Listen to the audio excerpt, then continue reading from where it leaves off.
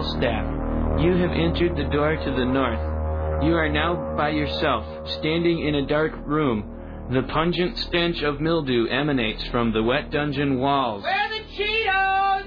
They're right next to you. I cast a spell. Where's the Mountain Dew? In the fridge, duh. I want to cast a spell. Can I have a Mountain Dew? Yes, you can have a Mountain Dew. Just go get it. I can cast any of these, right? On the list? Yes, any of the first level ones. I'm gonna get a soda. Anyone want one? Hey, Graham, I'm not in the room, right? What room? I want to cast Magic Missile. The room where he's casting all these spells from. He hasn't cast anything yet. I am, though, if you'd listen. I'm casting Magic Missile. Why are you casting Magic Missile? There's nothing to attack here. I'm attacking the darkness. Fine. You attack the darkness. There's an elf in front of you. Whoa! That's me, right? He's wearing a brown tunic, and he has gray hair and blue eyes. No, I don't. I have gray eyes. Let me see that sheet. Well, it says I have blue, but I decided I wanted gray eyes. Whatever. Okay, you guys can talk to each other now if you want. Hello. Hello. I am Gallstaff, Sorcerer of Light. Then how come you had to cast Magic Missile? you guys are being attacked. Do I see that happening? No, you're outside by the tavern. Cool, I get drunk. There are 7 ogres surrounding you. How could they surround us? I had Mordenkainen's magical watchdog cast. No, you didn't. I'm getting drunk. Are there any girls there? I totally did. You asked me if I wanted any equipment before this adventure, and I said no. But I need material components for all my spells, so I cast Mordenkainen's faithful watchdog. But you never actually cast it. Roll the dice to see if I'm getting drunk. Yeah, you are. Are there any girls there? Yeah. I did, though. I completely said when you asked me. No, you didn't. You didn't actually say that you were casting the spell. So now there's ogres, okay? Ogres? Man, I got an ogre slaying knife. It's got a +9 against ogres. You're not there. You're getting drunk. Okay, but if there's any girls there, I want to do them. When I wake up in the morning, it's the longest of the morning. I don't think I'll ever make it on time. By the time I got my books and I give myself a look, I'm at the corner just trying to see the bus fly by. It's alright, 'cause I'm saved by the bell. If the teacher passes the test, I know I'm in a mess, and I forgot all my homework last night. Riding low in my chair, she won't know that I'm there. If I can hand it in tomorrow, it'll be alright. It's alright, 'cause I'm saved by the bell.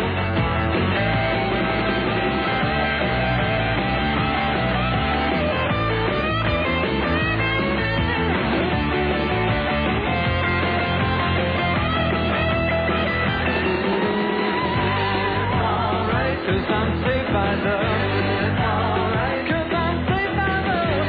It's alright. Cause I'm saved by the bell.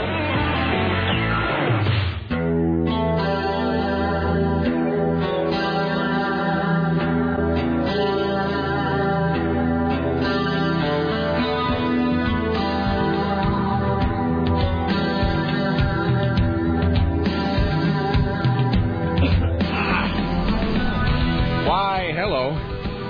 Wow, that's really loud. All right, but you know, it's totally understandable today because Matt Green came in yesterday and spent about 4 hours in here with a wrench and a blowtorch. God love that guy. Ooh, I'm loud No, too. everybody's going to be a little loud right off the bat, so you might want to turn Timmy down preemptively. He does tend to project a little bit. The word from Engineer Matt is that every microphone in the studio ought to be working today. So Timmy, that was on microphone 3 as opposed to microphone 2. Which is why I couldn't hear him. There you go. Am I on? There you are. All right. Why, hello. It's 6 minutes and 18 seconds after the hour of 11, and this is the month of March in the year of our Lord 2008. Thank you for coming along and making a part of your listening day. We are live from the plushly appointed yet not overly ostentatious studios of AM 970 Southern State Radio. This, my friends, is the Rick Emerson Cavalcade of Whimsy. Thank you for joining us. It is Friday, and welcome to Day 12. It's 503-733-2970 if you'd like to join us today. 503-733-2970. 503-733-2970 is the telephone number. Richie DeBristol standing by, ready, willing, and able to pass along your observations about the interesting, the groundbreaking, the tedious, the offensive or whatever it is you have in mind today. It's 503-733-2970. Oh, you don't even know. Did you hear those other Dice of Destiny sounders that Aaron made? Oh, I sure did. Oh, they're fantastic. So we've not only got the there we go. That's just the regular Dice of Destiny sounder, and then we've got Dice of Destiny losing sounder and Dice of Destiny winning sounder. So we'll have to use those later on today. 503-733-2970 if you'd like to join us with your comments, clarifications, kvetches, 2 cents. Speaking of kvetches, let me just stop and say this about that. Sarah saw me scrambling around like a rat on the Lusitania today, trying to find the Muppet Show theme in Hebrew, which I do possess because I gave it to Court and Fatboy a while back. Because we were talking about the Muppet Show and something or other and Yiddish and blah, blah, blah. And I sent it to those guys, and I think Mike Chase is originally the one who gave it to me. It's like I'm talking about a cold sore. Anyway, But Mike Chase had the Muppet Show theme in Hebrew, which I think he burned to me, and then I gave a copy to Court and Fatboy, and then this morning I couldn't find it at all. I'll try to find it later on. Anyway, it's 503-733-2970. It is Friday. Coming up today, we have CNN radio correspondent Lisa Desjardins, who will be joining us from the Hill as we talk about the face-off in Florida and Michigan, which will be... I believe it was called the Primary Scramble. Is that what it's called? Yeah. There we go. Primary Scramble. Sounds like some sort of a thing that they would be serving at a Florida Denny's. Anyway, we got Lisa Desjardins about that. Steve Kastenbaum will be joining us from New York City, where I guess the conversation is now turned from what's-his-guts, Governor Spitzer. And today's his last day in office. So today's the day when he does the big, long, awkward series of goodbyes, where he stops by everybody's cubicle, and he promises to stay in touch, and they promise to send him an email. None of those things will happen. Or everybody... This is the other thing that's going to be happening at Governor Spitzer's office today. Everybody's going to go to lunch and just not come back. Because nobody wants to be there in the afternoon as he's sort of like leaving his... Like as he's locking his office door for the last time and then leaving his key at the front. So... There were a lot of sick hours used today, I would imagine. Is he going to pardon anybody before he leaves? He should. If I was ever in that position, like I was governor or president, I got tagged for something, I would just pardon like a mother effer. I'd pardon people. It doesn't matter. What did this guy do? Well, he put 15 cheerleaders through a meat press. Fine. Pardoned. Bam. Out. You know, just people will remember if you do that. That might be enough to knock the hooker thing off the front page for a while. Anyway, so we'll talk to Steve Kastenbaum about, what's her name? Kristen, Ashley, whoever it is. The chick who sings who was bonking the governor. So I guess the efforts have already begun to parlay this into some sort of an actual career for her. So we will speak to Steve about that. Having asked you to turn me down, can I ask you to sweeten my microphone ever so slightly? Thank you. Scott Dowley will be here later on today to review... What the hell is he reviewing? What is that horrible thing that's opening? Horton Hears a Who. I think he's reviewing the new Dr. Seuss travesty today. He will also be bringing his... And this is the last one we're doing for months. We're not going to do any more television-themed top fives because the amount of stress that it puts on everybody is just unbelievable. Because when people... Like yesterday when Mailman Chris is doing his top five, I get stress for him because I want the list to be good. And then every time he would unveil one of the songs and it was fantastic, then I would just have all of this bitter self-recrimination and loathing about my own list and the various shortcomings therein. So Scott Dowley's going to come in today. We'll do his top 5 TV theme songs of all time, and then that's it. We're done. Done?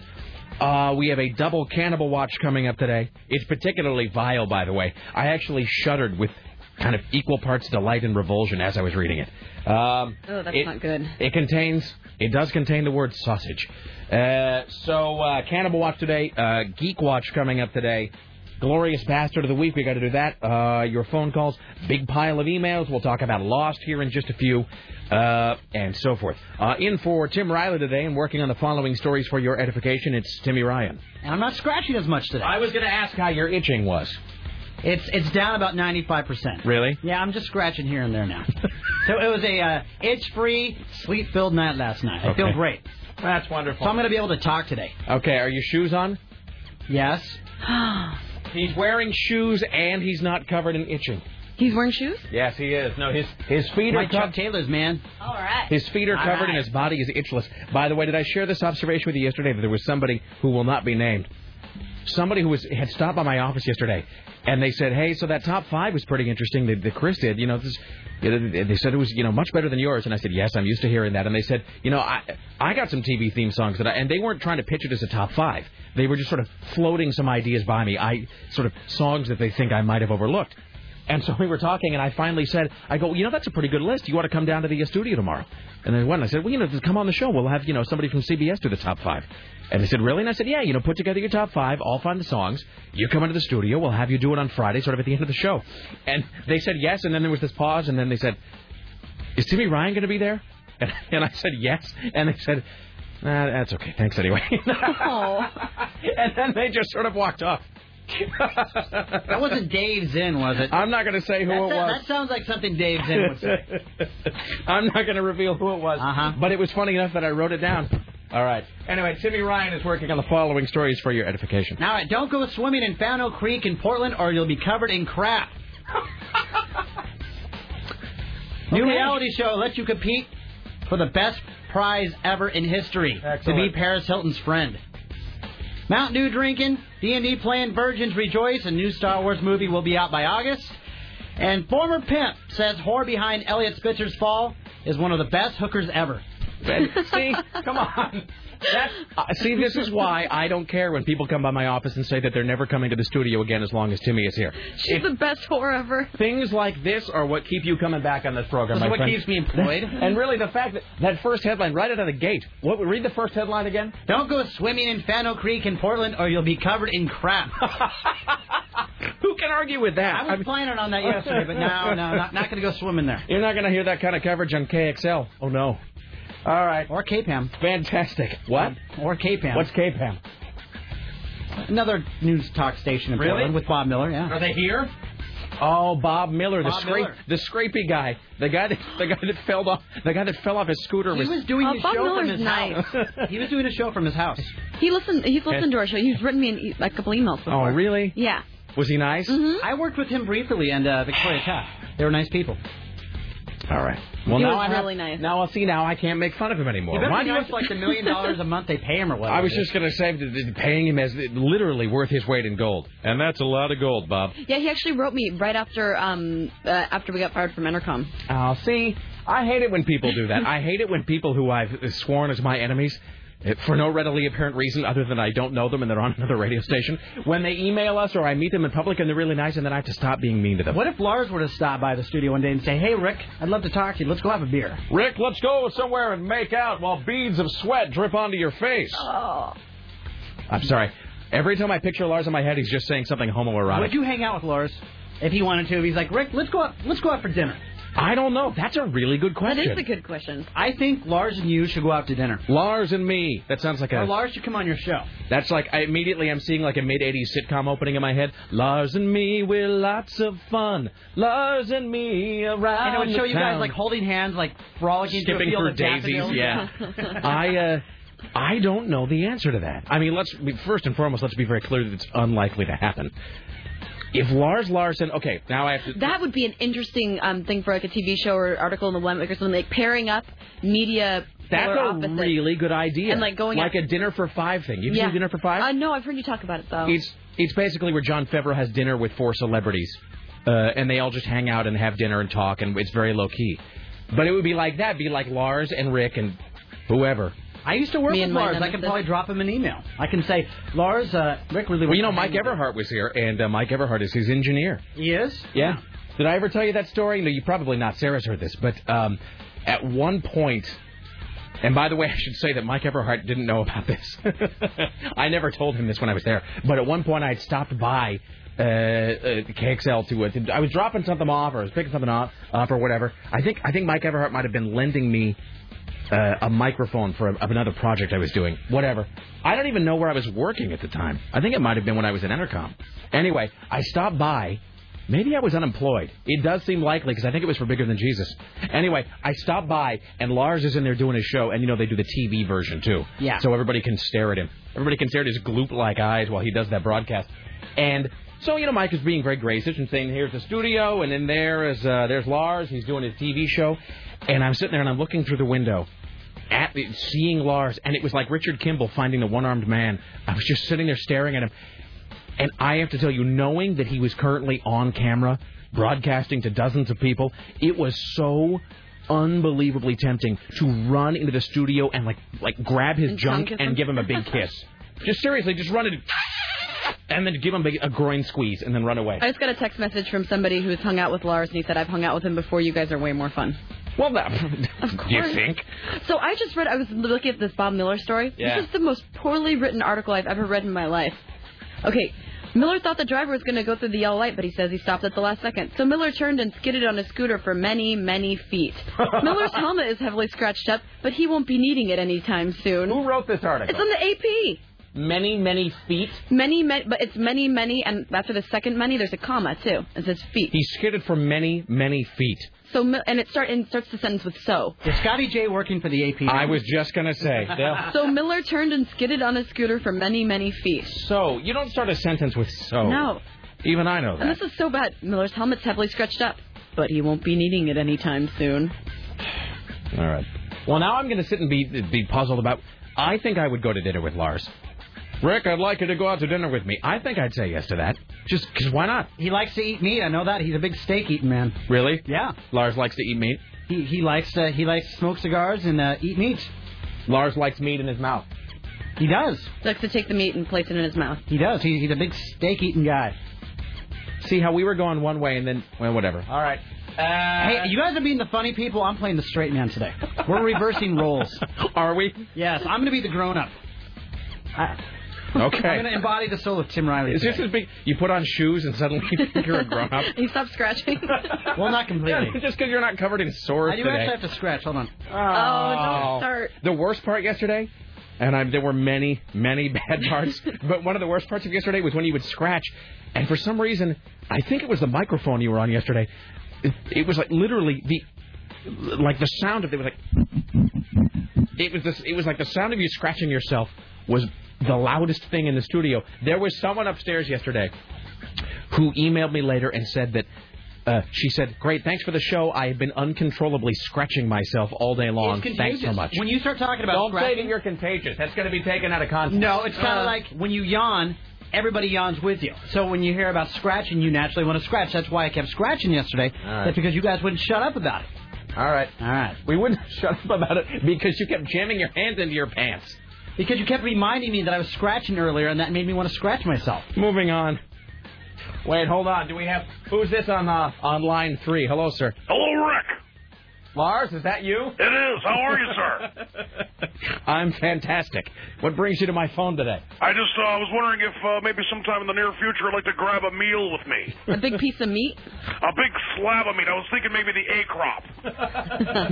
Color me there, Lars. Excellent. I'm giving a speech at Beaverton Junior High 20 minutes beforehand, but I'm pretty sure I could blow that off. Excellent. Well, they can hear your brilliance another day, sir. That's right. They can check out the podcast at LarsLarson.com, or maybe pick up a nice gift for their parents. All right. Thank you, Lars. Well, it's a date. All right, excellent. I'll put you on the calendar. Thank you. All right. All right, there you go. That's fantastic. Wonderful. Hi, Sarah. How are you today? I'm very well. It's Friday. It's Friday. You can sort of sense that in the air. Yeah. All right. I had a happening night of going out with my friends last night. Oh, and watching Lost. How was Lost? We already get people calling about it. It was interesting. All right, this is now the segment of the program in which you would... are we doing it now? Well, you want to put it off? No, I don't care. This is now the segment of the program in which you discuss Lost with Sarah, and I pretend to know what you're talking about. It's 503-733-2970.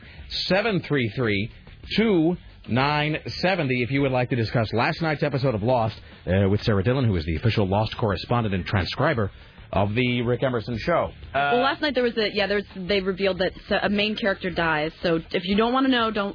Oh yeah, don't call up and complain. You're spoiling it. It aired last night, so we're going to talk about it for a bit. And it's on ABC.com. So have to be okay with that. So you find out who the Oceanic Six are in this. It also marked the arrival of Michael, who was the guy who at the end of season 1 he traded in Kate, Sawyer, Hurley, and Jack for his freedom, and he went off on a boat with Michael. So everyone hated Michael. Anyway, So Michael came back last night. You find out who the Oceanic Six are, and you also see that a main character doesn't make it off the island, which is a little depressing. Excellent. All right, so this is now the time on the Rick Emerson Show when we discuss Lost from last night. First, though, let's do this. Hi, you're on the Rick Emerson Show. Hey. What's up? I'm sick, and I just want to say one thing. Yeah. Is the woman on the toilet, for 2 years? Yes, sir. Apparently, she was just in the bathroom for 2 years, on the toilet for a month. Still impressive, but... Wait, now, where did you hear that? That was on Fox News Local. Well, but then that doesn't explain how it is that her ass had grown around the toilet seat. No, it doesn't. But it's still, instead of her, it's more believable, her sitting on the toilet for a month rather than 2 years. All right, well, I'll have to look into this because there's several things that need explaining. Yeah, all right. I agree. But at least it's, it sounds more believable. All right, thank you. Thank you. All right. Hi, you're on the Rick Emerson Show. Who's this? This is Edward. Happy Friday, everyone. Thank you, sir. Friday. And Mr. Scabies, I hope you get it taken care of. Thank you. I hope you're praying for me. Yeah. I want to talk about Lost. Sarah, how'd you like the flash forward and flash back of Jen and Sun there? I liked it. It really did surprise me at the end, but it does seem like it's getting a little too complex. I don't know. I did like it. I was fascinated with the show. I didn't see that happening at the end. Well, anyone who didn't watch it, don't listen right now. So Jin dies. And you don't realize that. I did not see him dying. I thought that he was going to be part of the Oceanic Six, so I guess that means that Aaron does count. But then that begs the question, like, why does Kate actually have control over Aaron pretending to be her son? And also that one really interesting part when they're talking about the fake airplane in the water, and that one question that they raised, like, where did he get 367 bodies? That's really creepy. Yeah, I think Ben is definitely Mr. Evil. I think he is, too. I was starting to think he was better, and I also think that Juliet might not be all that she seems, too. She seemed a little crazy last night.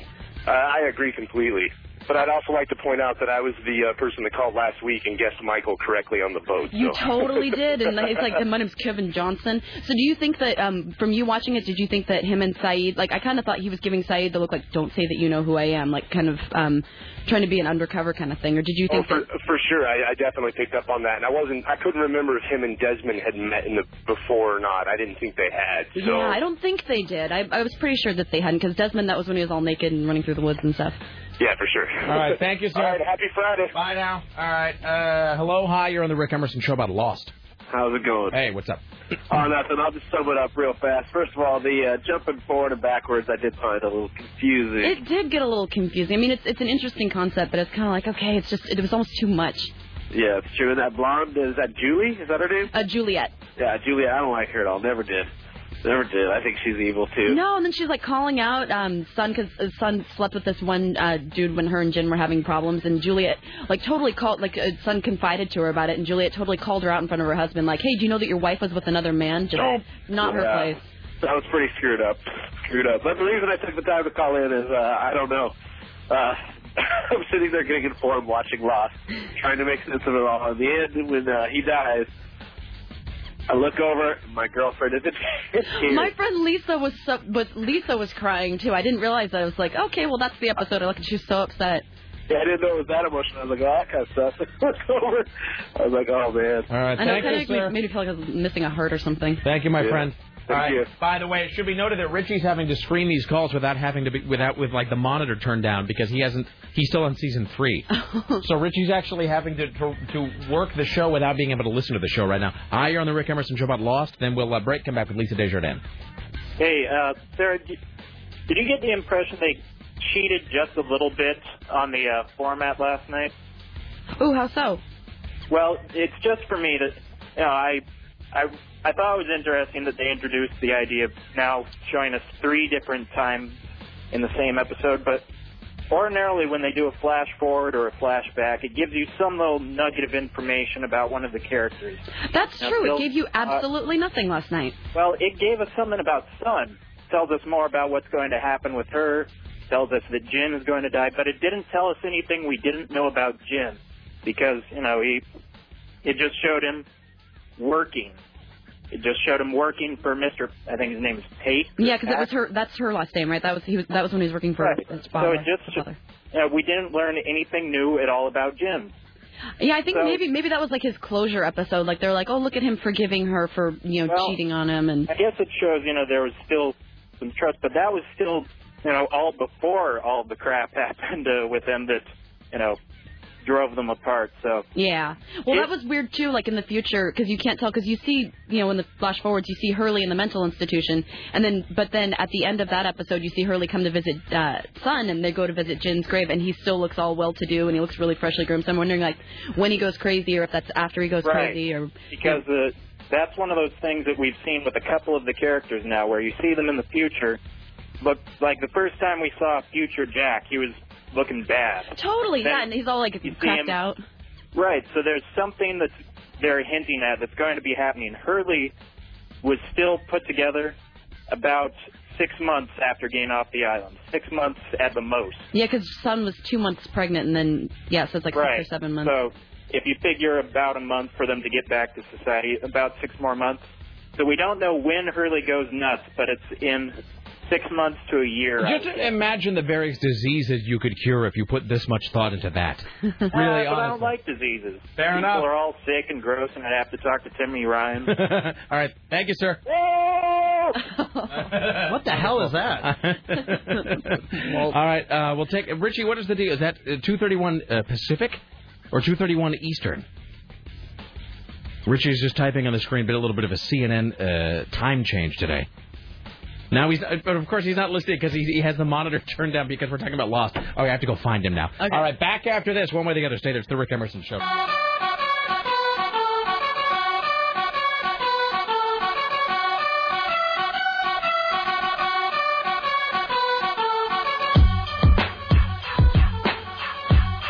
the worst thing I've ever heard. Let's never repeat that.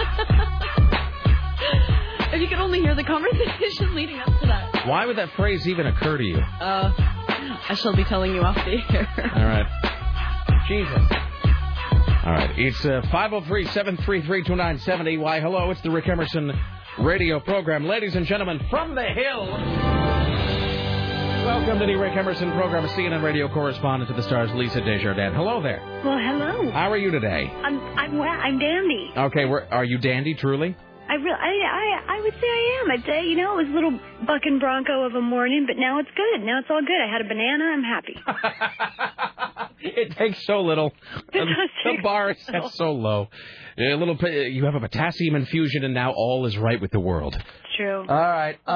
Let me just ask you this. First of all, Sarah and I were talking about you during the break, and I have I sort of predicted something, and I want to see if I'm right about this. Okay. We were talking about the show Lost, and I predicted, my guess is that you're not anti-Lost, you don't watch it, but you fully intend to someday. And what was Sarah's guess? Sarah, what was your guess? I'm sorry, for what? About Lost and Lisa. My guess is that she intends to watch it someday, but doesn't now. I don't think that she watches it now, but I think maybe someday. Well, you guys are both right. All right, there you go. So that was just... That's right. I would like to watch it, but I don't. There's only so many hours in the day. It's true. I mean, I don't have room. That's exactly. Really, it honestly does feel like I sort of need. I read a great. It was one of those books of questions that were kind of big in the '90s, where you would sort of, it was sort of. I think questions that you were supposed to ask your friends late at night when like one or more of you was like stoned or drunk or something, and it was a bunch of weird philosophical questions. And one of them was, one of the questions was, would you trade 90% of your goods and money for the ability to sleep for 1 hour a night? And the answer is, I remember at the time saying, yes, I absolutely would. If I could get by in 1 hour of sleep a night, I would actually give away everything I currently own and start from scratch just for that ability. Because really, there's so much to get done, and I know that it sounds dumb to some people, but just the amount of television I feel like I should be watching and I'm not, it really just... I have this weird confluence of pop culture fixation and retroactive Catholic guilt because I actually feel like remorse sometimes about the television that is passing me by every day. Yes, I mean, I feel bad for kids like 60 years from now. I mean, they're just going to have decades and decades of catching up to do. They can't ever possibly catch up. I feel like it's almost within our reach. But pretty soon generations won't have a chance. That's the thing, though. It really is like a train that is leaving the station, gaining speed with every moment. Yes. Because here's the thing, that you and I and people of our generation, we were sort of lucky in a way that there was just relatively... I mean, it's amazing when you think back that... How many channels do you suppose the average person has on their cable system? 100, 150? Yeah, probably. I mean, the typical American, let's say 100 channels. But when you and I were growing up, there was 3. I mean, it just sounds absurd. 3 channels. We were savages. I mean, really, it's like we were doing everything but living in the ground eating stones. So 3 channels, many of which, wait for it, went off the air at midnight. So you would have 3 channels that would go off the air after Carson or whatever their late night show was. That was, 36 hours times 7. So you had 250 hours of programming a week. And that's why the Olympics were so great. I remember I was sick. Actually, I think in the 1980 Olympics, was it? I was sick, and I was so happy because I was sick when the Olympics weren't on and everything went off air, but then the Olympics would stay on late. Yeah, and I mean, and you were other commentary, they'd keep it going. It was great. And that's why now everybody sort of has a commonality in terms of programming from that era, because we all sort of. It's not like we all necessarily liked the same things, just there wasn't any choice. You know, I mean, really, what are you going to do? Well, I'm going to go home and watch Welcome Back, Kotter. Do you really like that show? No, but it's one of 3 choices. Disney owned Sunday night with the, what was it? It was like the Wonderful World of Disney. Movie. I guess they had it. I mean, everybody watched that. Boys, girls, the 12-year-old boys were not into watching that, but they watched it. There was simply no alternative. The only other choice I had was to go and read something, and that wasn't interesting. So, I mean, why? But now, I mean, I've made this observation before, that there are now programs that come on the air, they live their entire programming life, they get cult followings and blogs and articles and whatever, then they go off the air the entire time. I never even knew they existed. You know what I mean? It's true. Like, it'll be that... What's it? I'm a sucker for stuff on the Food Channel sometimes, especially if it's sort of trashy food programming targeted at guys, where it's like a whole show about how to cook something with like whiskey, or whatever, or it's like, Well, I don't even know about. See, this is great. I wouldn't know about this. Who's that guy? Bringing it up. I think it's on the Food Channel. I'm asking. Our news director is gone today, so we have a fill-in news guy, and he's a vegan. He's a vegan, so of course you can't help me with this. There's this food. His name is Guy something or other. I forget his name. Okay. Kind of a chunky guy with spiky blonde hair. Okay. Sort of like Billy Idol if he put on 150 pounds. Hey. But his whole thing is like Guy cooking, where he will either show you how to today I'm going to show you how to make something out of bacon and a 6-pack. Guy Ferry. Guy Ferry or Fiery. Yeah, something. That's it. Or he'll do this. His other move is to do a sort of a road trip. And there's a lot of these shows, like Anthony Bourdain has one too, where he'll be like, today I'm going to get on my motorcycle and I'm going to drive from one end of the country to the other, stopping at every hamburger stand along the way. And I will watch that thinking that I'm getting cultured. And of course, it's just moronic programming for guys. But you have a point. Like a show like, Dexter comes up probably daily, or did at one point on this show. That veered on just kind of falling into the void at one point. Absolutely. And here's the other thing. Because of the ability to sort of bend the space-time continuum, in other words, I no longer have to wait for Showtime to give me Dexter. I watched the entire first season in one day. Right, exactly. It's not only that there's Dexter, which a lot of people didn't watch or don't watch. It's that Sarah and I, on this program, obsessed about Dexter every single day for about 10 days, and now we're done because we've watched the entire series to this point. I mean, time has become... That is so true, because we learned about it, we got the copies of all of the seasons, and then we finished it in a week, and that's it. Exactly. So time is both faster and compressed at this point. Have your way with Dexter. Totally. I mean, exactly. Everything now is just some... never mind. Wait, so a tangent question there here. What would be the longest day-long marathon of watching of any movie or TV show that you can remember? Well, I got to tell you, how it was helped by the fact that I was at home and I had the flu. So I watched Dexter from. This is how lame I am with Dexter. I actually set my alarm so I could get up early and begin watching television. I was going to bed. I'm like, all right, 7:45 a.m. That should do it. So I woke up at 7:45, got my coffee, sat on the couch, and I watched Dexter until about 10 o'clock at night. Oh my gosh! So it was a great day. It really was. I think I did have a 12-hour David Lynch movie marathon one time. Your favorite David Lynch movie being Blue Velvet? That's so tough. I'm saying Blue Velvet for you. I do love Blue Velvet. I might have to say Blue Velvet. I mean, I think Twin Peaks was his best stuff. First season of Twin Peaks. But yeah, I think I'd have to go Blue Velvet. Although I like The Straight Story as well. Also very The good. Straight Story is a really legitimately charming and sweet film. It really is. Well done. Good reference. So anyway, so my job becomes harder and harder by the day because of the pop culture currency. That is the how do you pronounce it? Lingua franca? What is that? That it's not one of those terms I only ever see written down. I know how it's spelled exactly. I would guess Franca. Whatever. Anyway, and so I don't. But you know, it's just going to become harder. I pity talk show hosts of 25 years from now. I really do.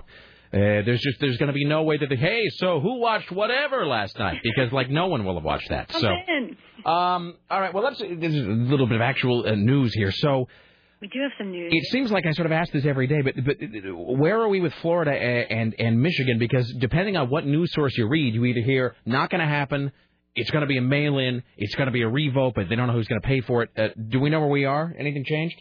We do, and it looks like the winner may be Michigan. Michigan, we expect maybe in the next couple of hours, could come out with a plan, at least the Democratic leadership there. And no shocker what the plan is. They're going to have a do-over, an old-fashioned schoolyard do-over. Really? In Michigan, June 3rd, which I have to say is a little bit of bad news for Oregon. And as we stood, you all were the last primary in the continental United States. Now Michigan, you know, they wanted to be first. They edged everybody out. Now they're going for the last spot. It's almost unfair. They're almost like greedy folks in line at the cafeteria taking all of the Jell-O. Our one final chance to matter.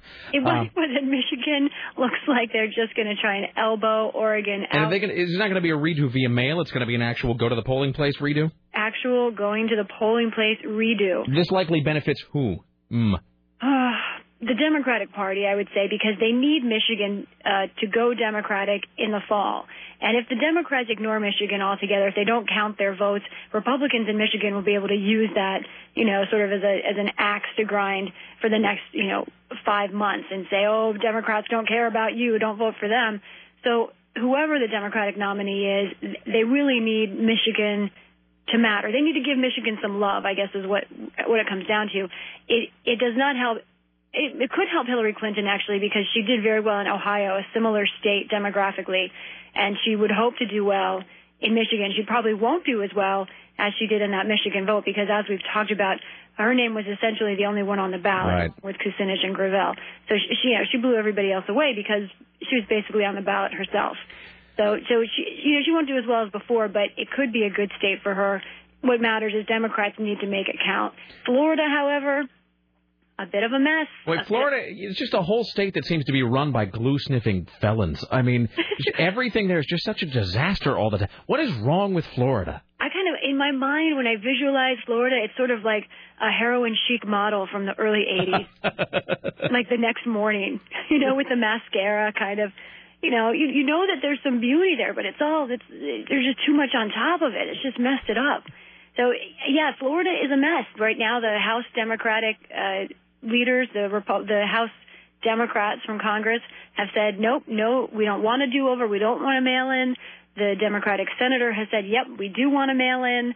And basically, the Democratic Party leader in Florida came to the microphones, and I have to applaud her in a very rare news conference of candor, said, yeah, it doesn't look good.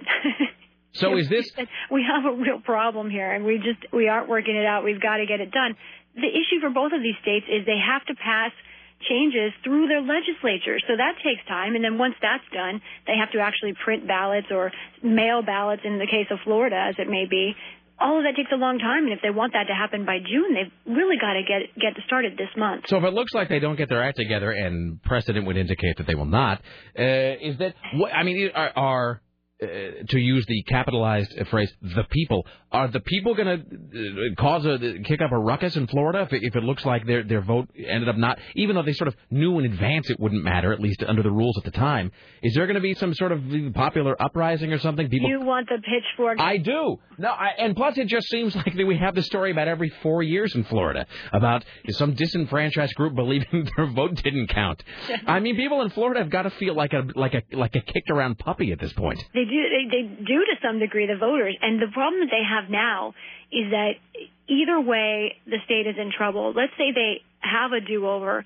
The folks who voted before but let's say maybe our snowbirds and are down there right now but won't be down there in June, they're going to say it's harder for them to vote, and that a bunch of them who, may be considered residents of Florida but actually spend, the summer up in New York, for example, they're going to say they're disenfranchised by a new vote. However, if you keep the old vote legitimate, then you've got Al Sharpton and others say a ton of people didn't vote because they thought it wouldn't count. So either way, you're going to have the potential for lawsuits and election questions, election violations. It's very difficult to figure out how they are going to sort this one out for Florida. They're going to have to come up with something, but whatever it is, probably won't be too pretty. This whole Florida situation is like looking at one of those New York subway maps where you're squinting, trying to figure out what line goes where, and it just seems like a big tangled ball of yarn-like confusion. Well, a bad sign was when last week the Florida congressional delegation got together with the Michigan delegation to say, all right, we're in the same boat, let's figure something out and come up with a proposal.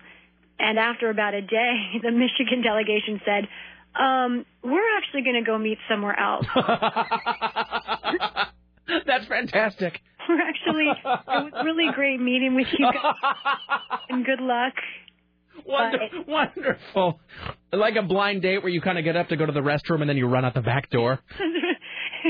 That was the impression. I'm sure if you asked the folks in the meeting, they would all say nice about each other, but essentially, yeah. That's the best thing I've ever heard. And especially it goes back to the whole thing of you visualizing Florida as some weird, seedy-looking model. You're a great gal and everything. Look over there. And then they run. All right. Excellent. I gotta take this phone call. Really, I do. Oh, baby, I'm sorry. I didn't realize I have to go into work again tonight. I got to collate an Excel spreadsheet. All right. Big plans for your weekend? No, not really, not so much. House stuff, going out tomorrow night with the friends, and that's about it. Excellent. Well, we will talk to you sometime in the new week then. So, as always, a pleasure. Enjoy your day and your weekend. St. Patrick's Day coming up. Thank you, Lisa. Hey. All right, bye. All right, there you go. Lisa Desjardins, ladies and gentlemen. Desjardins. That really does have a good flow to it, that name. It does. That's kind of grown on me. It's, I'm at least it wasn't Sporbert, So, all right.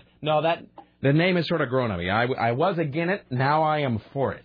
All right, we're waiting on CNN Radio. Let's see if I can do it.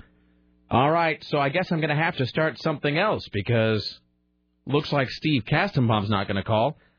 Let's begin this show bit that will take forever. That takes all kinds of focus and concentration. Well, what do you have in your hand there, Rick Emerson? It's a thing that's going to take about 9 minutes, during which I'll be able to take no phone calls like those from Steve. It's not working. He's not calling. Wait. No, that's Richie. I meant to... Here's a question for Lisa I didn't get a chance to ask. Listen to this. Here's a really good one. Why didn't I ask this? Remind me to ask her this next week. Rick, how do the Amish vote? Does Pennsylvania use voting machines? If so, do our Amish brothers and sisters use them? That's an interesting question. And you know that she'd know the answer, too. She totally would know the answer. They use a voting machine that looks like a cotton gin. You churn your vote. You churn your vote. As long as it's not fancy and it's plain, they can vote. It's a plain piece of paper. You know made of grain. The great thing about the Pennsylvania primary coming up is it'll give me a chance to play Amish Paradise repeatedly. I wonder, do the Amish vote? That's a good question. No, the Amish certainly vote. They pay taxes. They do whatever.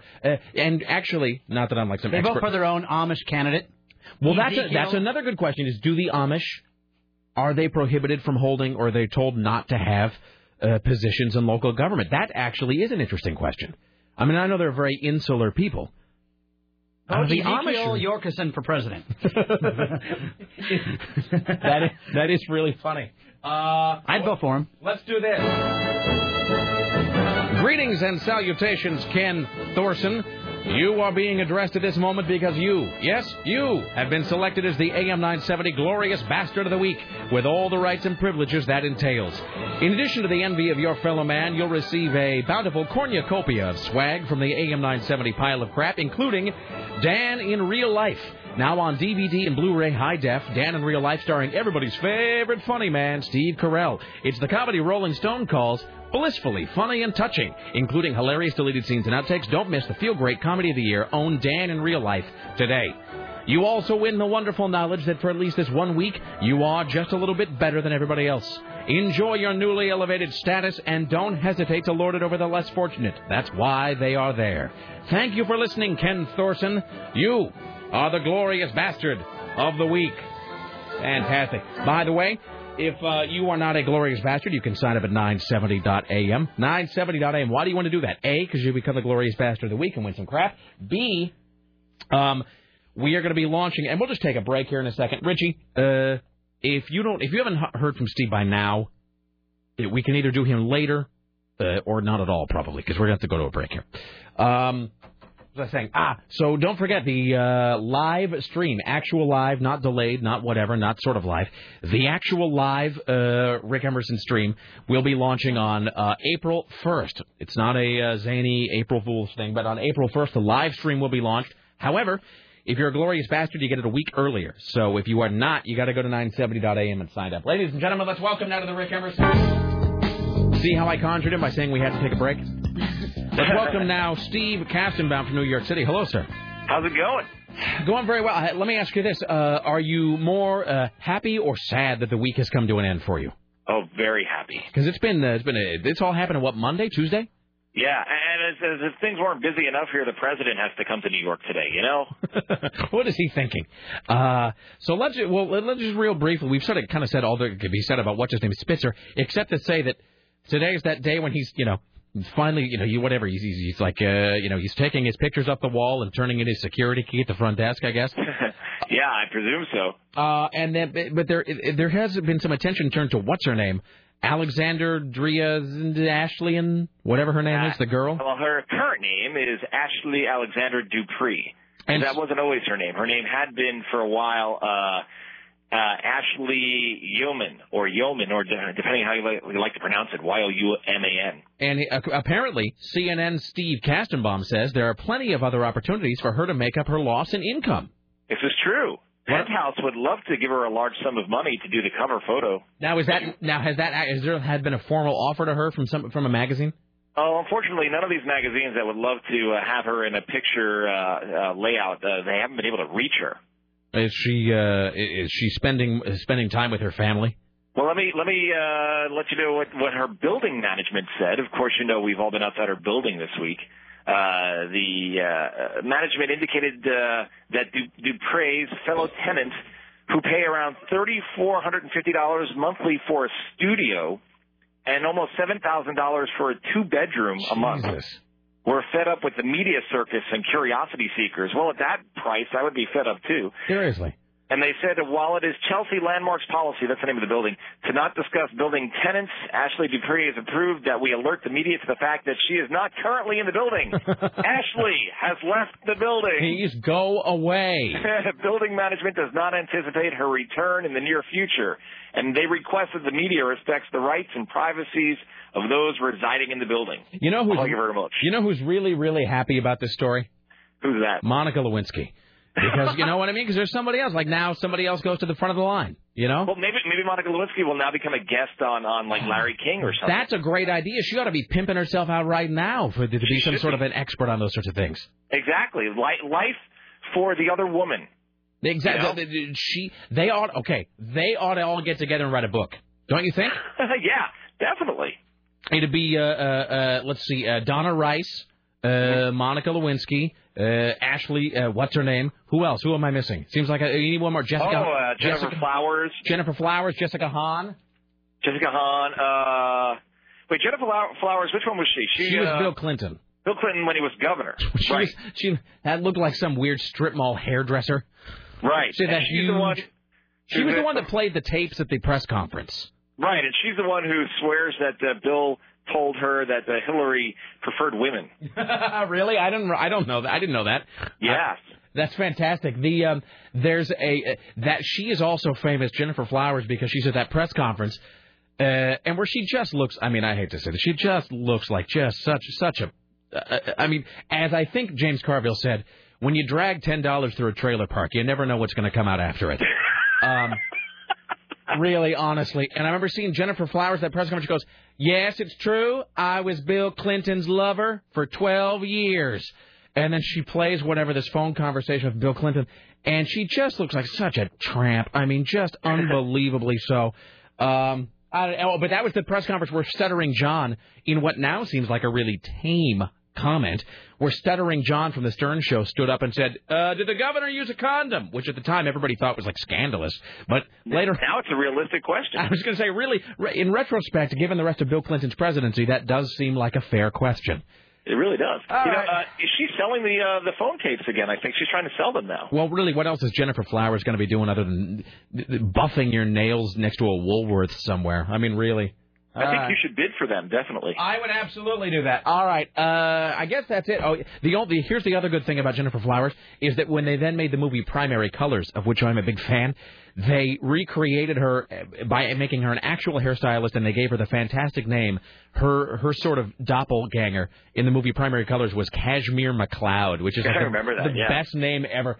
All right, big plans for the weekend? Real quick, I know you got to run, but I feel bad for you guys out there because the New York Post has a bunch of pictures of the other woman, Kristen, today, like topless, but like covering her breasts. But they're only in the print edition of the Post. They're not online. Well, that's only now. Give it about an hour, my friend. They paid $25,000 for them. $25,000, really? Yeah. From whom? I mean, who had them? This photographer is shopping them around, and he wanted CNN to pay $25,000 for them. We said nope. Is that because you're above it? Because like nobody would approve the money? It's because that would mean we'd have to fire somebody.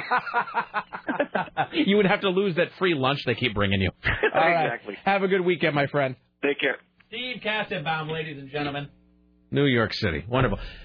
$7,500 for a one-bedroom apartment. God damn. That's ridiculous. It really is. We have breaking entertainment news when we do the news. Is it bad? Is someone dead? Well, it's in relation to somebody dying. Is it about Heath Ledger? No. Well, I thought it might be Batman news. Nothing about Heath Ledger. Is it the story that you were talking about this morning? No. It's in relation to somebody dying. Yes. Pretty big. Wait, so somebody's already dead? Somebody's already dead, and this is in relation to it. It's when pretty big. It's breaking news. Is it Anna Nicole Smith? No. Somebody already died. I need to know in case any did. All right, hold on. I'm gonna just say I'm closing my eyes. Okay, then maybe let's break. We're gonna break now. We'll come back. Yeah. Breaking entertainment death news, kind of. Plus Timmy Ryan's news later on. Scott Dowley will be here. Top 5 and so forth. Stay there. It's the Rick Emerson radio program.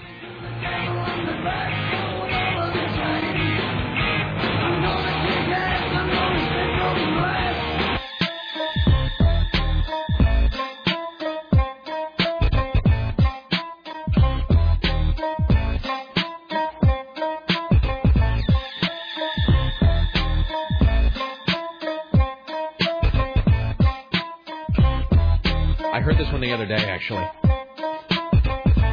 Hi, hello, it's the Rick Emerson radio program. It's 503-733-2970.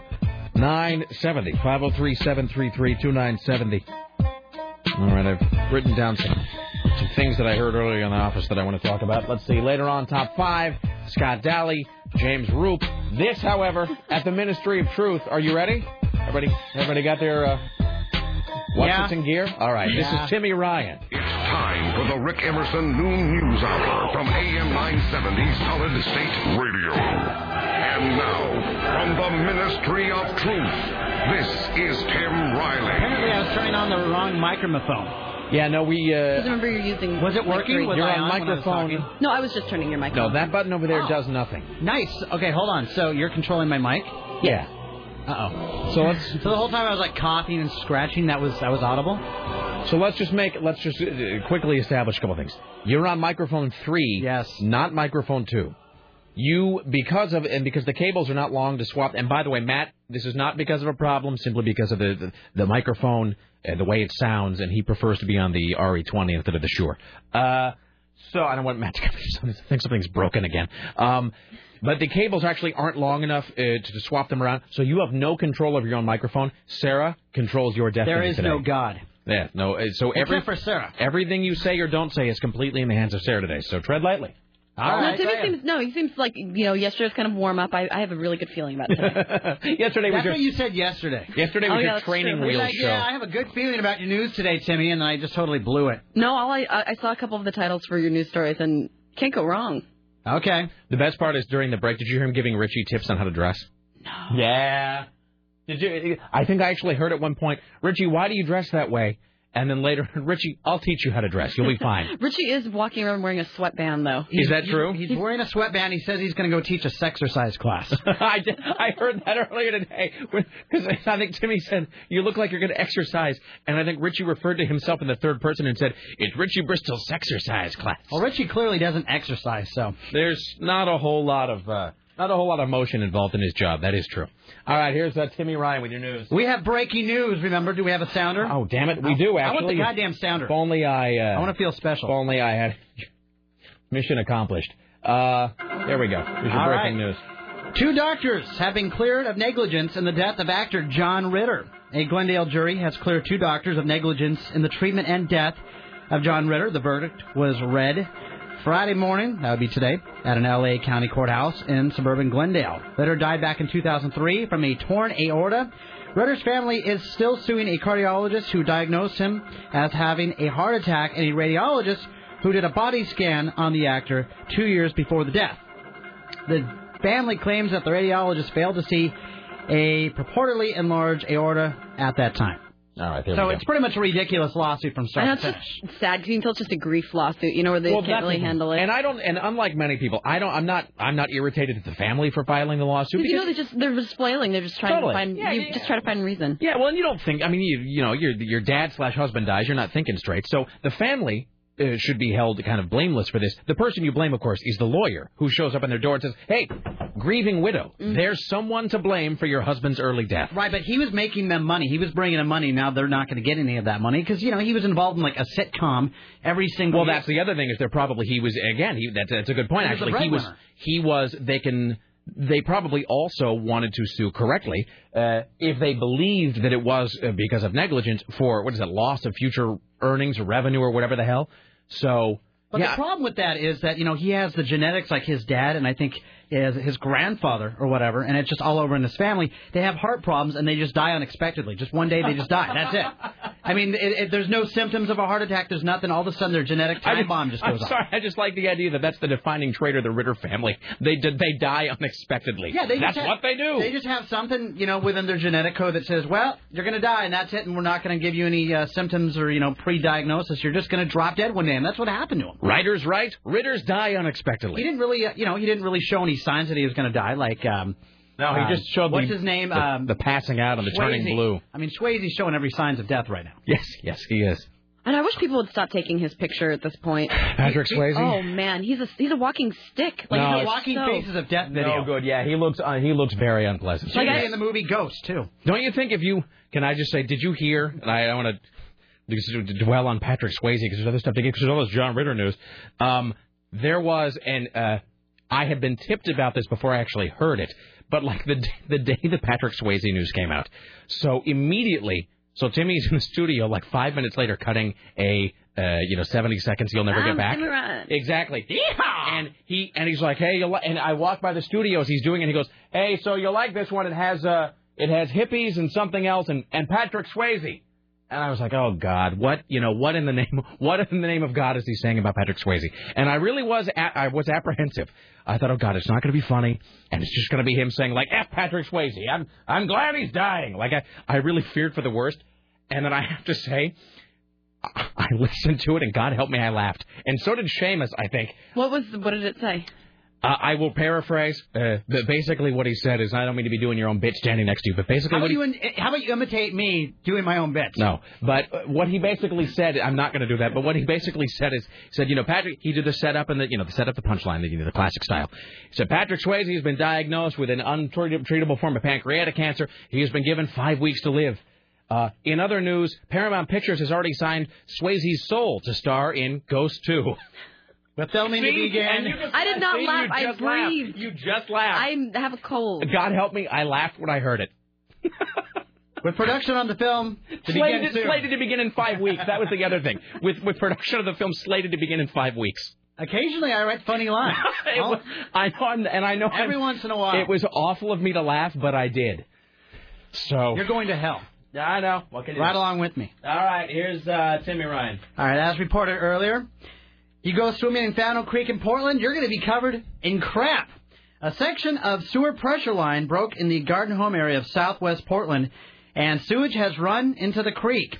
The city said people should avoid contact with Fountain Creek downstream of the spill through Sunday because of the bacteria in the water. The line broke near Southwest 77th Avenue and Garden Home Road. Sewage created a hole about 5 feet deep. It's like a whole honey bucket. Maintenance crews estimated that sewage flowed from the hole at a rate of about 30 gallons per minute. Maintenance crews confirmed the break Thursday night and diverted flow from the pressure line to stop the leak. Jesus, it's like one of those oil gushers that when they hit a strike in Texas, but it's just crap. Well, here's my theory. See, it was in southwest Portland. If this would have happened in, like, southeast, they just would have said to hell with it. I would know. They never would have fixed it. They would have just, a new man-made lake is here. I remember when I grew up in Kennewick, there was this, like a man-made lagoon, sort of. It was not a swimming pool, but it was basically supposed to look like a lake. But it was a man-made lake. Near in Columbia Park, which is down near the river. But at one point, and I don't know why would you do this?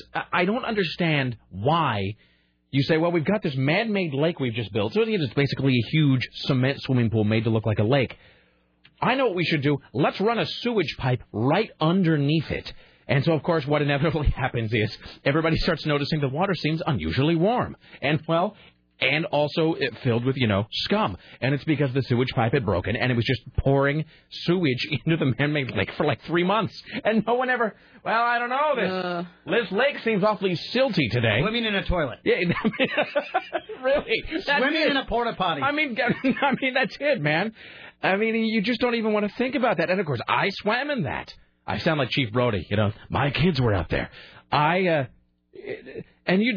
the sort of thing where it's so vile and horrible, you just have to block the entire thing out and just don't even think about it. Because really, there's no shower strong enough for that. This is a side note, but I'm looking at a picture of John Ritter, and if you lost your glasses and gained like 50 pounds on the face, you'd look just like him. Me? Really? Yeah, I think so. You have kind of a John Ritter.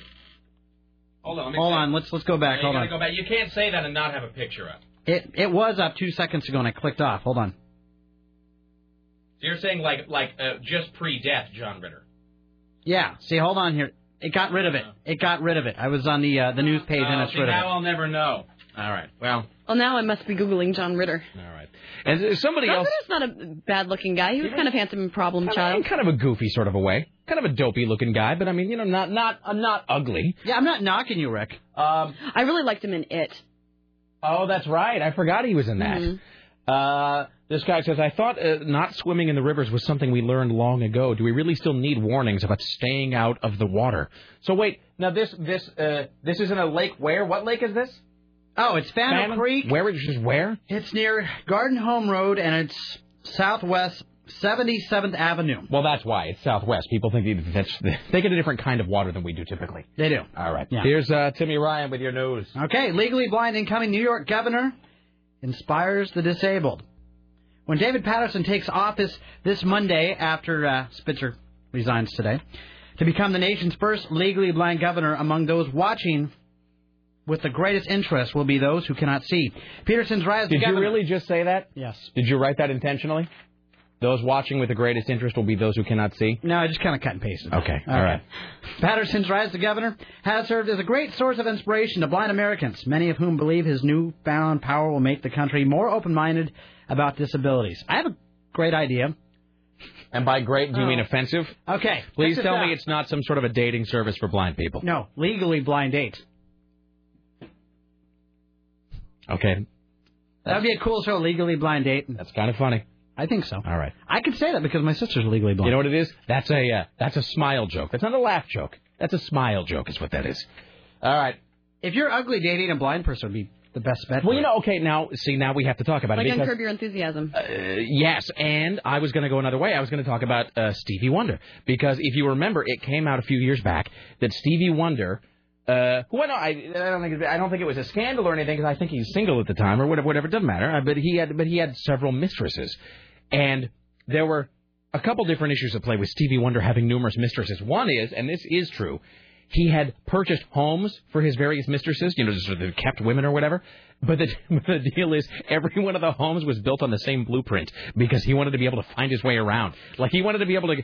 He wanted to be. I was going to say come in late at night, but I guess it doesn't matter. He wanted to be able to come in and find his way to the bedroom.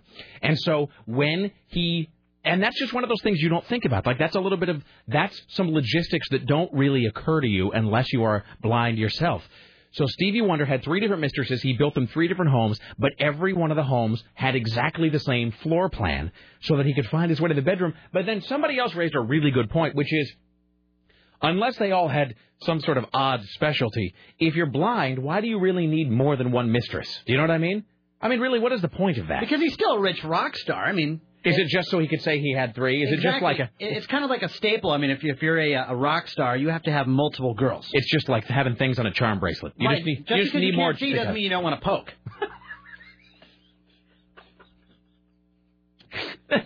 You should put that on a fortune cookie.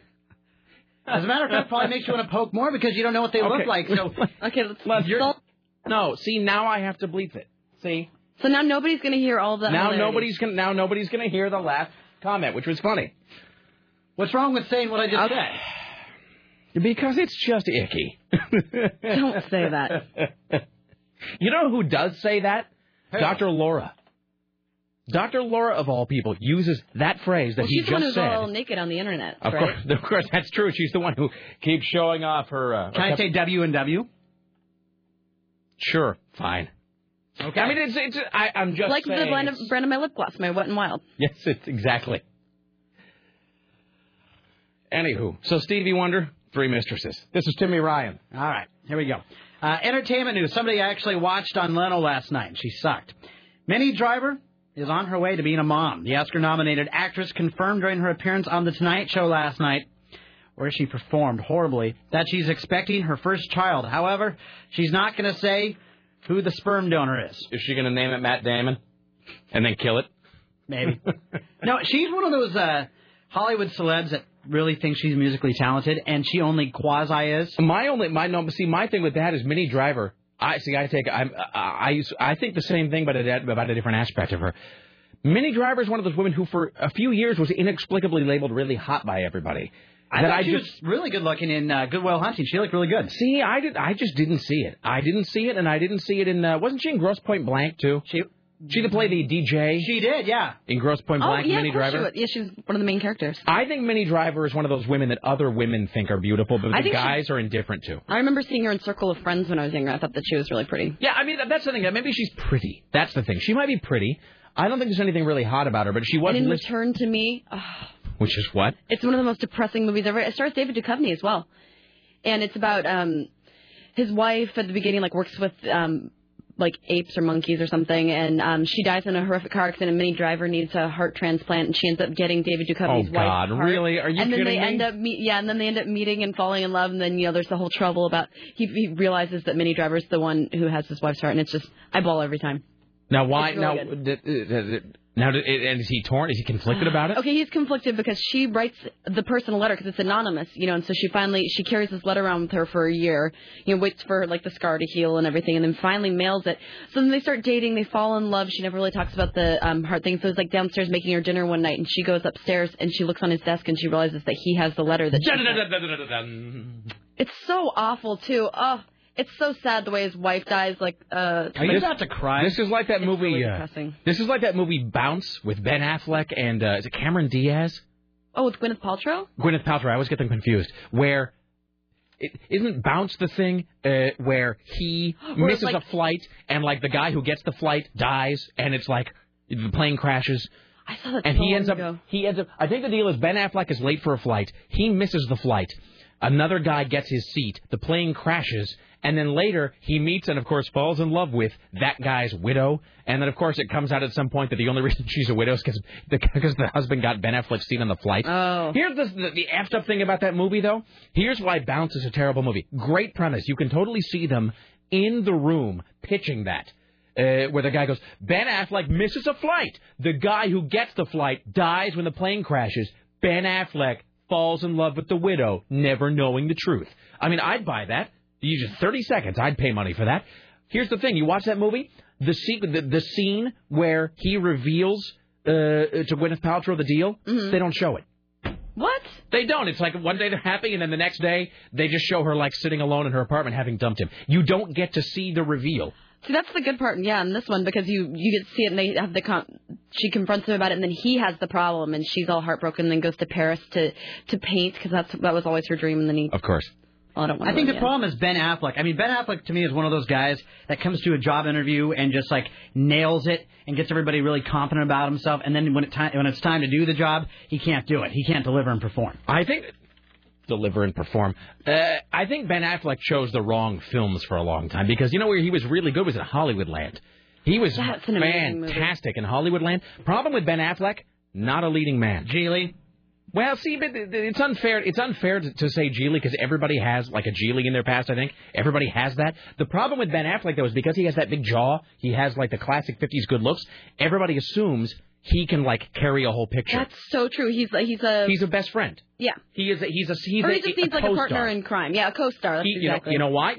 Put him next to Matt Damon, he's fine. Put him next to Jason Lee in Chasing Amy, he's fine. Put him next to Adrian Brody in Hollywoodland, fine. Try to make him carry a whole film, Daredevil, he's terrible. Mm-hmm. So he's just you know who else is like that to me? And I know a lot of people disagree with me in this. To me, Adam Sandler is kind of like that. Really? Where Adam Sandler, don't get me wrong, he's famous and funny and people like him and whatever. To me, watching him try to carry a whole film by himself is a little painful. I prefer it when he is matched up with somebody. Like The Wedding Singer. The Wedding Singer kicked ass. I own that movie. The Wedding Singer's not a bad film. No, again, don't get me wrong. He's funny, but I do think Happy Gilmore. I think his movies are good, but I think in those movies when he's on screen with somebody who is equally sort of charismatic, I think he's even better. I think when he's on screen basically just by himself, what is that, Big Daddy, where it's him and the kid? That was horrible.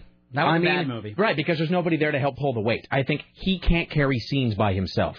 I think it's one of the reasons why Punch Drunk Love wasn't very good. Well, no, it's just one of those movies where he shouldn't have been involved in because that's not his style. No, but they all want to do that. It didn't have all his people in there though. They always want to have the romantic comedies to bring the chicks in, so they don't just bring the guys that want to see toilet humor for an hour and a half. Let's see here. Hi, you're on the Rick Emerson radio program. Hello. Hello. Hi. Just a real quick thing about Minnie Driver's singing talent. Now, I've never heard her or sing. lack thereof. What kind of music does she do? Does she sing well? She did a cameo in The World Is Not Enough Bond movie. She was the girlfriend of the Russian mafia guy. Right. And she was a really bad lounge singer. So I just thought maybe she wasn't acting in that. All right, thank you. I've never heard her sing. I've heard her sing. I thought she had a really beautiful voice. Mediocre. I think it's easy to slag on celebrities who try to sing. Like it's sort of how dare you try to have more than one talent. But there are people. I mean, there are people who are legitimately good, and then there are people who just flat out where it's just ass. Don Cheadle's a great singer. You know, and you know who haunts all of these? I just like Don Cheadle. I love Don Cheadle. All of these actors. These actors are all haunted by Bruce Willis doing The Return of Bruno. That's the thing that the cat's all over, all like a shadow. That was a good album. Hi, you're on the Rick Emerson Show. Don't ever say that. Respect yourself. Don't ever say that. Hi, yes, what's up?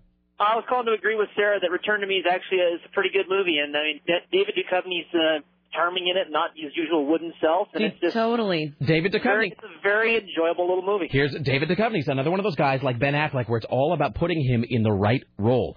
If you try to give David Duchovny certain types of films, it really is like you're trying to watch. It's like trying to watch a cigar store Indian act. I mean, it's just it's like trying to get a rock to do cartwheels. But then you put him in the right film, like in that movie, The TV Set.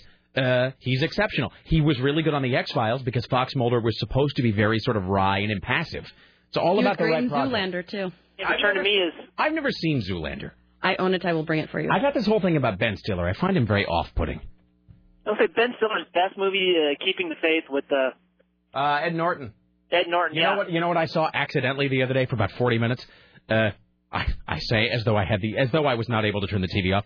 I saw the last 40 minutes of Night at the Museum on HBO the other day. Oh, that's Dracula. Wow, boy, is that terrible. That is just it's like one big kick in the soul over and over. All right, thank you. All right, so I found Minnie Driver singing. All right. So this is now from where is this? This is a music video that she made. It's called Minnie Driver Invisible Girl. I got it from So it's not her live. No, I found her live, but they're cheering. Okay, just get over it, Timmy. And the eyes when your sister dress that you took in the tour, and you know that you got a long walk home. Dig your way over drunken shakes on the lawn by the pool and you lost both your shoes. That smells so fine. She's got a pleasant voice. Yeah, I mean, nothing exceptional. It's, nothing exceptional in life. She's not that good. Yeah, I wouldn't say it's terrible. I wouldn't say it's great. I mean, it's not bad. No, I just have a problem with Hollywood celebrities who have a mediocre, singing voice or musical ability like Kevin Bacon or Minnie Driver, who then get spots on high-profile shows like, The Late Show with Jay Leno, while you have struggling bands out there who totally kick ass, who never, the light of day never gets shine on. All right, here she is live playing with Pete Townsend. In your face. But what is Pete Townsend really doing nowadays, besides getting busted? Don't be an ass. Oh, you love them. I don't think they noticed you. Yeah, there's nothing wrong with that voice. No, and here's the thing, and you can have all the problems in the world with the record company who signs her or the talent agents that book her, but it's also not incumbent upon her to turn down a record contract because she's already famous.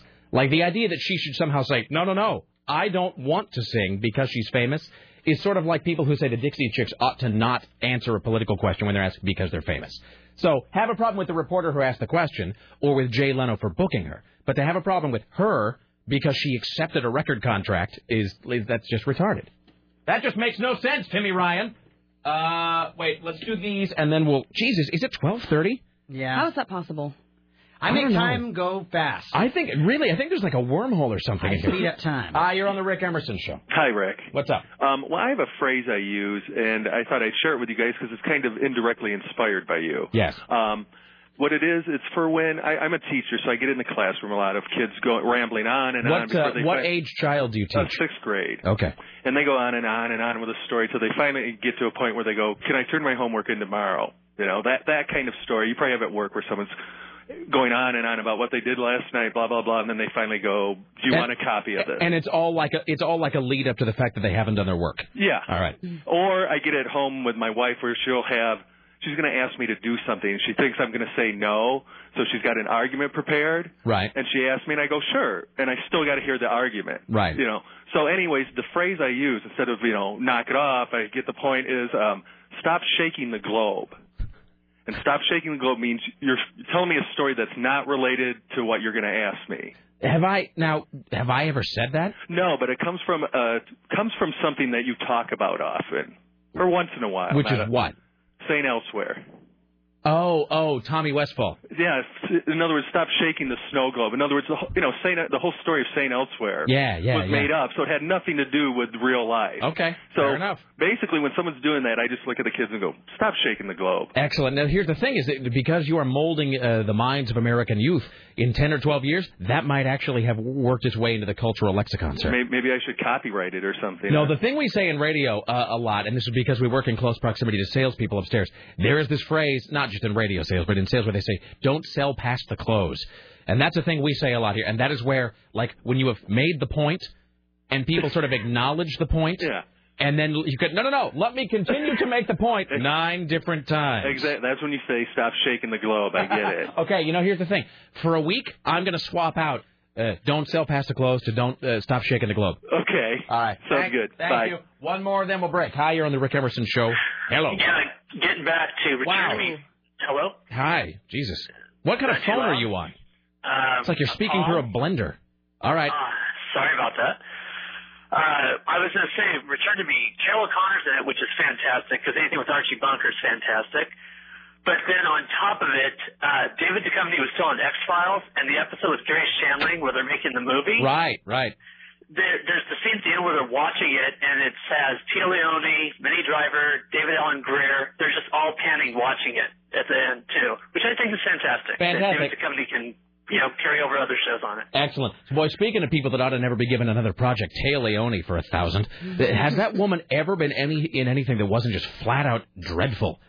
Well, I mean, you can go back to Spanglish with Adam Sandler. So Spanglish. The answer is no. Can we please go back to Spanglish with Adam Sandler? Please? Over and over? All right. Thank you, sir. Oh, I've always wanted to ask you this question. Yes. The Paper. You love the movie The Paper, right? I do. The Paper, Marissa Tomei, Michael Keaton. Okay. Is that Bob Costas leaning against the urinal Yes. when Thank God. That's driving me crazy. But when the paper. Have you seen the paper, everybody? No. Oh, you got to see the paper. It'll hit home with you because even though it's in a newspaper, not a radio station, it is.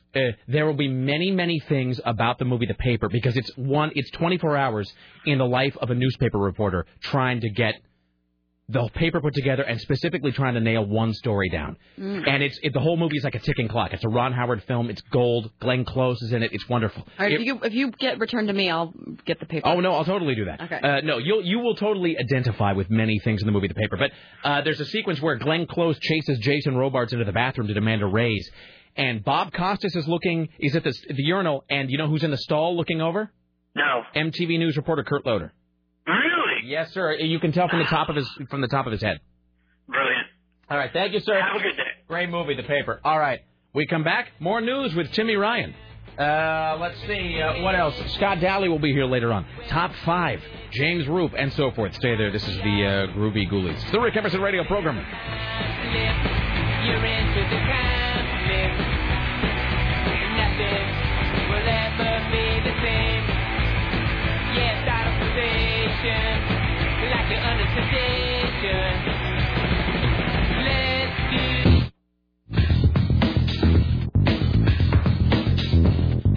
Why, hello, it's the Rick Emerson Radio Program. It's 503-733-2970. 503-733-2970. Still to come, James Roop. Scott Daly will be here. He'll do his top 5 TV theme songs of all time as well. Let's see. Well, there's no time to do anything with this stuff. Hello. Hi, you're on the Rick Emerson Radio Program. Hey, Rick. My head about exploded last night. Wednesday night, I bought Morgan Gray CD at the show. Excellent. At the Slabtown show. Right. It was great. Took your hand. It was great. It was a great show. Last night, sitting with my 16-year-old daughter, kind of showing her some different type of music. And first of all, we have to back. How old are you? 39. 39. Does your 16-year-old daughter resist your attempts to give her music tips? No. Okay. She's pretty open about Okay, it. And we listened through, 16 tracks, all of the stuff. It was great. Loved it. We talked about it as it went along. Really enjoyed it. Which Morgan Grace album did you buy? I don't know. I do know that the reason I bought it is the second song was Mean Drunk. So. Which I think is The Sound of Something Breaking. There's two. There's The Sound of Something Breaking and there's The Rules of Attraction. Or The Rules of Dating. The Rules of Dating. Anyway, at any point were you, was it awkward to listen to a Morgan Grace album all the way through with your daughter? There was one song that was a little essay, which was a little funny, but no, that one was fine. There were some songs that night that might be a little awkward. Okay. But, so she liked it, and we get done, and we're in the car, by the way, so we get done, and she turns on the radio to, I think, Z100, and she starts belting out the lyrics of a Miley Cyrus song. I just wanted to die, like every bit of... So you felt like all of your work was becoming undone at that one moment. Exactly. Like somebody had pulled the unravel cord on a backpack, and everything that you had carefully piled into there was just falling onto the jungle floor. Very, very true. You know what? That's okay. You know what? The fact that your daughter likes Morgan Grace and simultaneously knows the lyrics to Miley Cyrus songs is no reason to be concerned. Exhibit A, I give you Sarah Dillon, who is really, I have to say, has pretty exceptional music taste, but really can sit here and tell you the lyrics to almost any New Kids on the Block song and or the theme to Saved by the Bell. So I wouldn't worry about that. And whose ringtone for many, many months was a Kelly Clarkson song. So it's nothing to get yourself in a twist over. I gotta say, I like Ricky Martin, so I guess I'm not so good either. We all have our secret vices, sir. All right, thanks, Rick. Thank you, my friend. All right, there you go. Here's Timmy Ryan in for Tim Riley. All right, you going to be going out and getting drunk to St. Patrick's Day? Sure. Of course you are. I'm already drunk. I actually have a tradition. When it falls on a Monday, I start on Friday night. This year will not only be a big night out for many people in the Portland and Vancouver and surrounding areas, it will also be a big night out for increased interagency saturation patrols targeting impaired and dangerous drivers. So if you're drunk, don't be driving. Otherwise, you're going to get nabbed for a DUI, and that's no fun. Wait, so it's on, when is it? Sunday? Monday. It's on Monday. Yeah. All right, okay. But, I mean, Monday? Yeah, I think it is this coming Monday, because I think today's the 14th. Yeah, because my birthday was the 7th, which makes this a week later, which is the 14th. And then 15th, Easter 16th, is next weekend, 17th. right? Yeah, that's the week I'm going to be in Vegas. So I'm going to go visit my folks. My mom and I had a talk about it, and I'm just like, I will come and visit you, if only if you understand that I'm not going to church. Oh, for Easter? Yeah. You just flat out said there would be no more church going for me. I can't do it anymore, no. And I told her, I'm like, I don't want it. I'm like, I will come and visit, and we'll have much fun. I'm like, but I do not want any guilt trips about church. Is that because the last time you went was that they gave you those brochures about, like, stamping out gayness or something? I can't do it. I could not do it. I know it's only like 45 minutes out of my life, but I can't do it. You're not serving our Lord our God by not going to church on Easter Sunday. It's true, but I did grab some pamphlets from, all the church, good church folk. The evils of pornography. Also the one about what to do if you've been humped by a priest. So that was a lot of fun. All right, excellent. Did you say that they just built a new church? Or that they were soliciting for something? Because your parents tithe 10%. I don't mean to laugh. I'm not trying to belittle the fact that your parents go to church. But I'm saying, did you ever look around and just realize... It makes me... like how much money one's parents... Because Laura's parents do that, you know. It was like when they told me that they voted for George Bush. Yeah, a little bit of you died inside. Just a little bit. I remember when last election season we didn't speak for like 2 months. Yeah, it's like... Well, never mind. Anyway, Yeah, and they've donated thousands of dollars. Yeah. Not just thousands. Well, that's... everybody does have that moment, though, where you realize... Lara has told the story about, because she grew up Mormon, and the Mormons, they micromanage your entire week. There's something every single day. If you grew up in a Mormon family, there's a thing called Family Home Evening, which is Monday. There's like a thing which is the Relief Society, which is like a woman's organization. There's a primary thing, which is like for kids. There's Sunday where they have church like all day long. It's like in 3 different stages. Anyway, she talked about how when she moved away from home and quit going to church, and I hope her parents aren't listening to this because they think she still goes, when she moved away from home and quit going to church, she said it was amazing because it was like discovering a whole different day of the week that you'd forgotten existed. Mm-hmm. She's like, she suddenly had a whole different, she had an additional day to live every week. She didn't have to go to bed early on Saturday. She didn't have to get up early on Sunday. She was able to actually go out and enjoy her life. So I'm not trying to knock people to go to church. I'm just saying, for those of us that opted to quit going, it is really just the most liberating, freeing experience on earth. And it's fun watching Mass on TV while drinking a beer. flipping by and staying on it for 10 seconds and going, no. I'll watch TBN for hours sometimes. It is almost worth going back to church like maybe once or twice a year, just to sort of remind yourself of how glad you are that you no longer have to go. That's what I do. About once or twice a year, I'll still pop in. Yeah, just. I think I was just so forcibly, I had to go there, so much so where my parents were like, hey, so, that whole college thing that you got accepted to, we're not going to help you out with college unless you get confirmed. Oh, I didn't know that. I don't think you ever told me that. Really? It's really, maybe I knew you got confirmed, but I didn't know that it was, I didn't know you were sort of, what it is? That's just like the Gilmore Girls. That's exactly... Do you watch The Gilmore Girls? Did you ever? I've just seen a couple episodes. I liked it. Great show. Watch it. Don't, but it's a great show. But, the premise of The Gilmore Girls is that Lauren Graham, Lorelai Gilmore, is estranged from her parents. But she's also a single mom, doesn't have a lot of money. And so the grandparents make this deal. They're like, you know what? We will pay for your daughter's private education, but you must come have dinner with us every Friday for as long as she's in school. So the deal is she doesn't want to see her parents, but the only way they'll pay for the daughter's education is if Lauren Graham goes to have dinner with them every single Friday. Oh, boy. And they're like, if you quit having dinner with us, we'll quit paying for her school. And so that's totally... That's what happened. I went through the whole confirmation process. I had to do all the retreats and everything. And at the end of it, I sat my parents down. I'm like, this really isn't what I believe in. I really am not that comfortable with the church. I don't want to do this. And my mom said, well, do you want to go to college? Oh! Right in the balls. Yep, so I had to do it. Some of those retreats can be fun. Like, I utilize them for girl purposes. Of course you did. Please tell me you were confirmed. Were you? No. Okay, well, neither was I. My mom tried to make me, and I'm like, I'm not going to do these things. No, I just wasn't into it. So what is the confirmation? So I've never been to a confirmation. I still don't even know what it was. I'm just still confused by Catholicism anyway. It doesn't make any sense to me. I'm confirmed to do what? I have no idea. But what was the actual ceremony? To go to like a baptism or something? I don't even remember. Yeah, it's some baptism. Now you're like a soldier for Jesus, and they give you some weird, middle name. You pick out another name of a saint, and Excellent. So it was like, so you're super Catholic.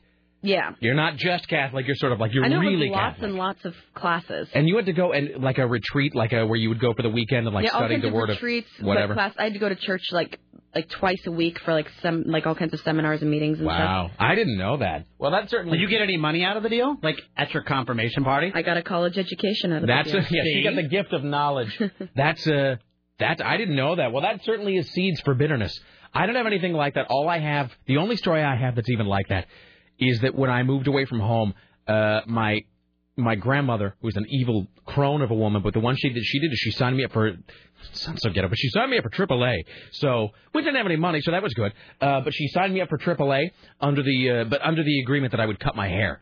And so I totally lied about it. Like I would go see her with a baseball cap on or whatever. And finally she figured it out and demanded that I cut my hair. And I said no. And so she canceled my AAA. she was a whore. So she canceled me. So what can you do? All right, here's Timmy Ryan. Let's do a Cannibal Watch. This is a double Cannibal Watch, by the way. Double Cannibal Watch. Fantastic. Here's your Cannibal Watch for Friday.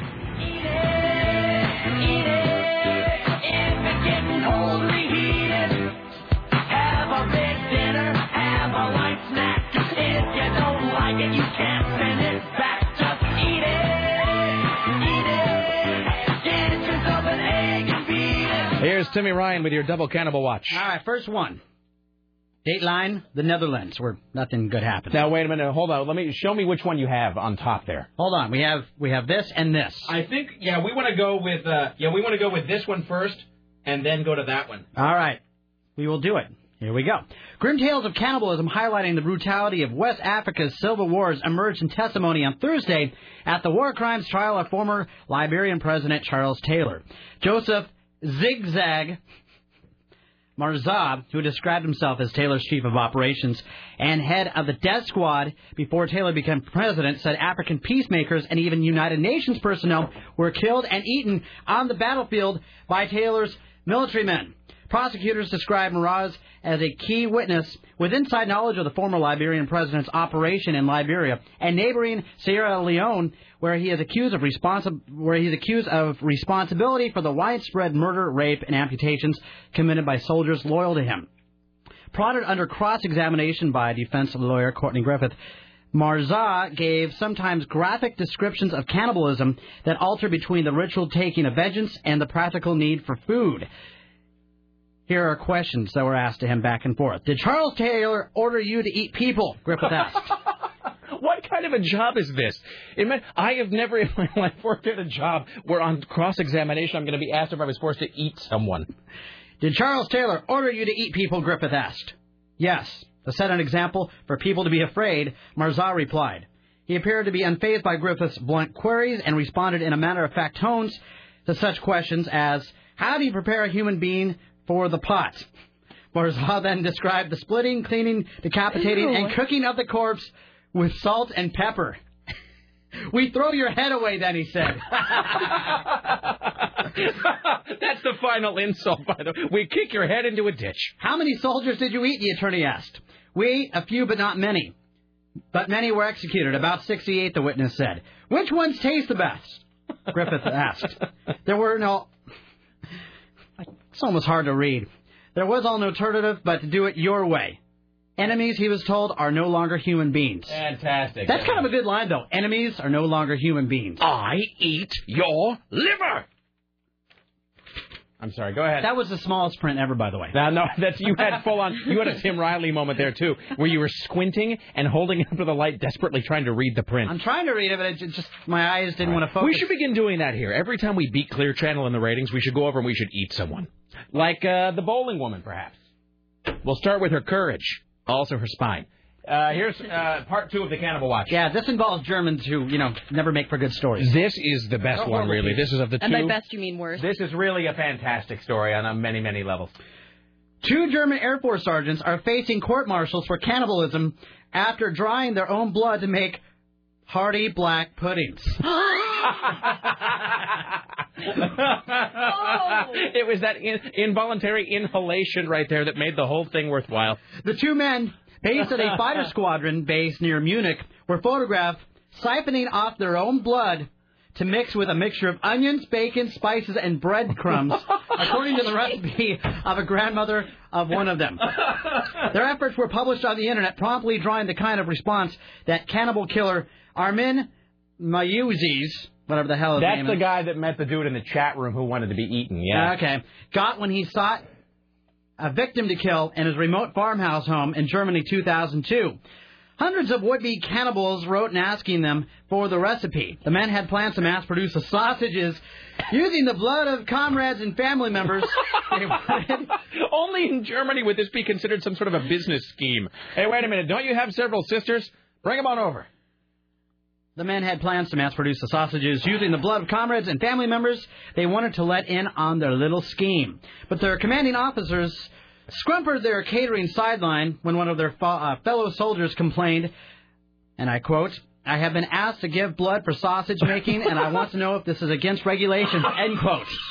Not that he was, opposed to it, or that he found it off-putting or horrifying. He just wanted to know if it was against regulations to do so. Well, when Germans are told to do something, they do it, no matter how graphic. That really is true. The Germans don't really seem to disobey any orders, no matter how vile or weird. Genocide and kill millions of people? Well, we were told to do so. We have to. I don't know. They told me to do it.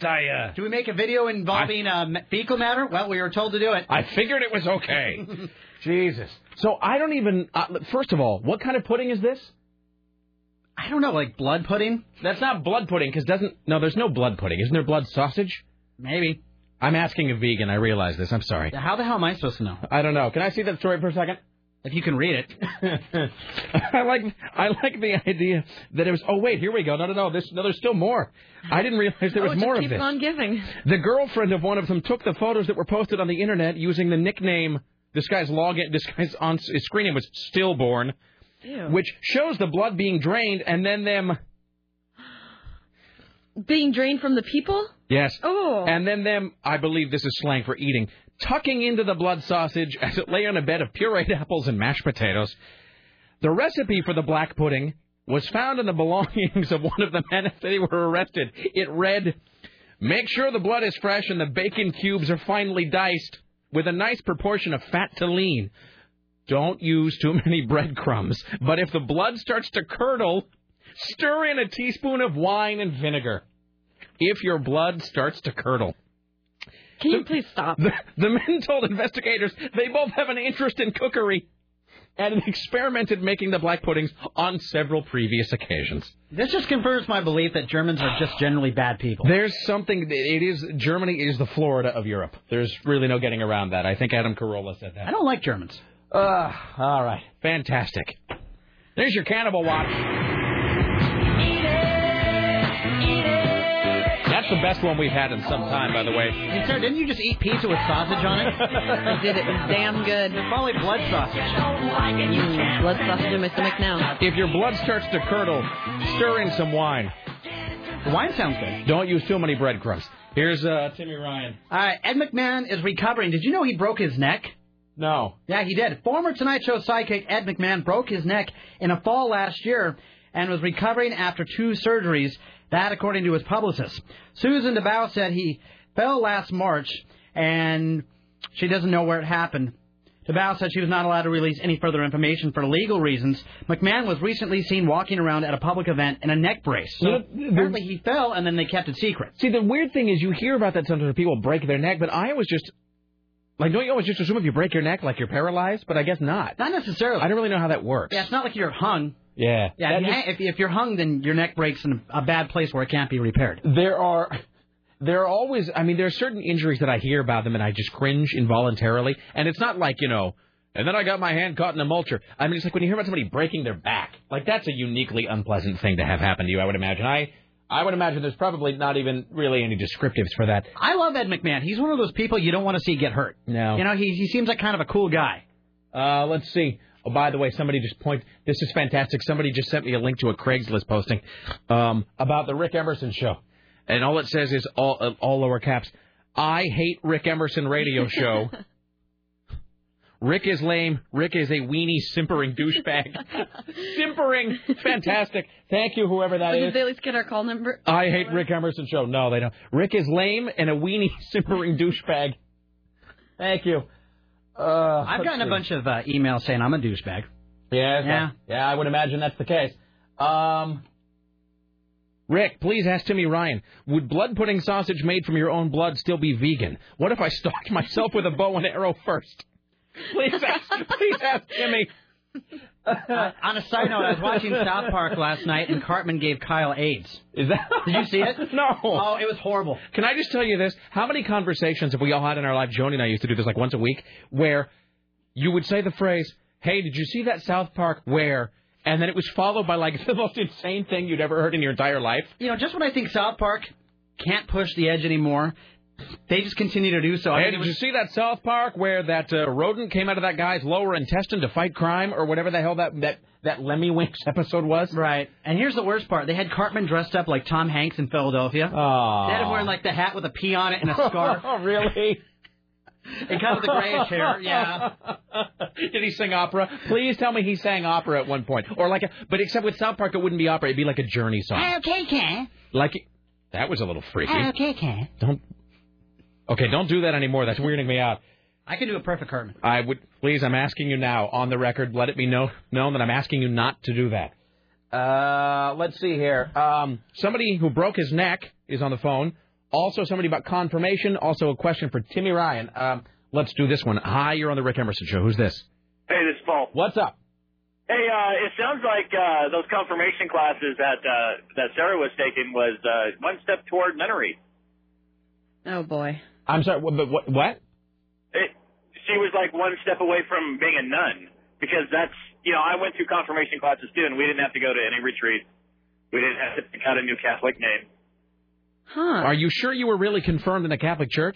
Yes, I was. Because everybody The classes my mom tried to tell me were part of confirmation till I talked to the nun was for being a deacon. See, because everybody I know that was confirmed chose a different name. They all chose, even the guys. Because I told the story before, but everybody in my sort of circle of friends, they were all, mostly they were Catholic. Anyway, but I was the only one that didn't get confirmed, and everybody else sort of did. And they all sort of picked some weird, like, secret spy name or whatever to go with their new confirmation.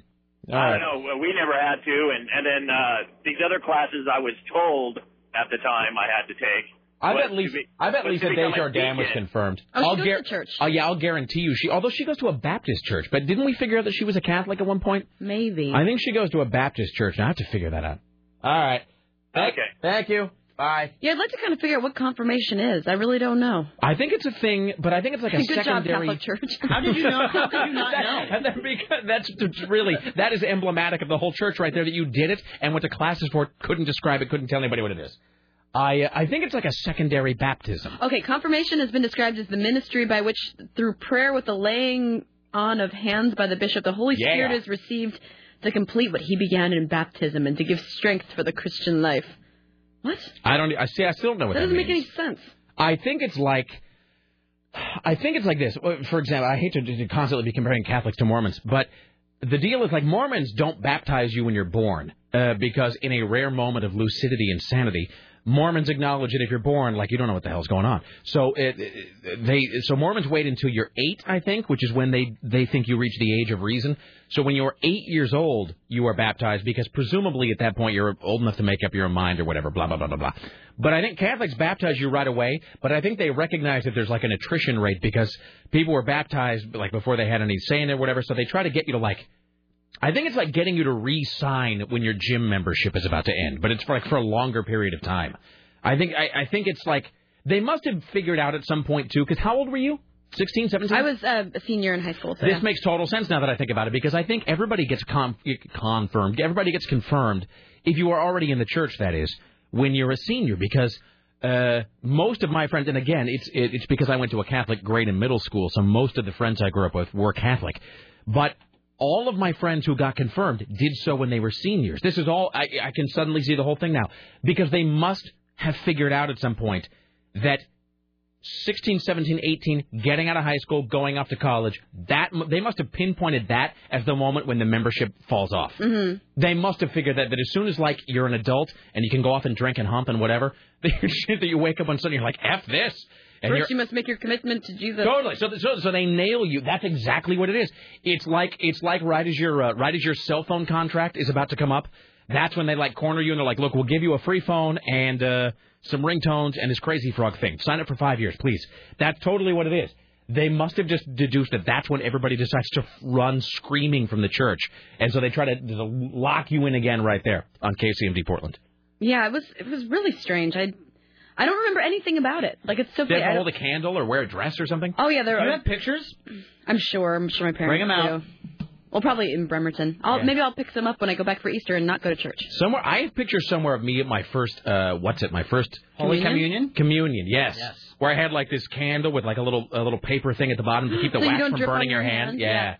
hand? Somewhere also there are photos of me as an altar boy, undoubtedly. You're my an mom. altar boy too? Yeah, my mom. I was an altar girl. Sarah was an altar boy. An Wow. altar girl. Yeah. What's up with this whole Catholic connection with the Rick Emerson show? I think everybody. Tim Riley was also a Catholic. I don't know. Bowie. Kristen Bowie, yes. Mm-hmm. I can't speak for Richie, but I think probably the bulk of the people who the bulk of the people who work here, I think, are or were Catholic. So there's undoubtedly photos of me wearing like the cassock and the surplice and the whatever. Did you have to wear the whole thing? Oh yeah. All right. We have I to was an find alkalite, man. Please find those photos. Okay. There are pictures. Here's a guy who broke his neck. Hi, you're on the Rick Emerson Show. Hey, Rick, how's it going? What's up? Yeah, I was in high school and I broke my neck wrestling, and I was paralyzed for about 5 hours. And Oh, that had to be an swelling. unpleasant 5 hours. Oh yeah, spinal taps and everything. And when swelling went down, I was finally able to move my fingers. Now, so you're wrestling, and then what? You just landed wrong, or? The guy did a legal move on me and dumped me on my head and broke my neck. Oh, see, that's the sort of thing can I just tell you, I know I'm a big pussy, but that's one of the reasons in high school, for some reason, because I'm a spindly freak, I didn't really do a lot of sports or whatever, but I got to tell you, I had, as a kid, just a terrifying, a morbid fear of being injured somehow, like doing, get on this pommel horse and jump backward. No, I'm not going to do that. And so what? So it broke, and then the swelling cut off the transmission of information from your brain to your muscles, so you were paralyzed for 5 hours. Yeah, something like that. I was up in the hospital. Jesus. And I was on the board thing, and finally it went down, and I was able to start slowly moving my fingers. I mean, here's a dumb question, but I mean, what was it like to after 5 hours of I can't feel my fingers to suddenly then be able to move them? I mean, was that like the best moment of your life? Pretty much. I was pretty claustrophobic feeling during the whole time, not being able to move. And finally, I started being able to twitch one finger, and then the feeling slowly started coming back, and I was able to start moving again. How long do they have you? You have one of those like braces or whatever for a long time then? Yeah, I had to go up to Kaiser, and they're pretty anti-sports, and they told me I could never do a contact sport again. Well, I'm sure you were really itching to. I'm sure you couldn't wait to get back on the mat. 3 weeks. I was back on the mat. Are you kidding me? No, they wanted to put a halo on me and everything. And I said, you're not screwing bolts in my head.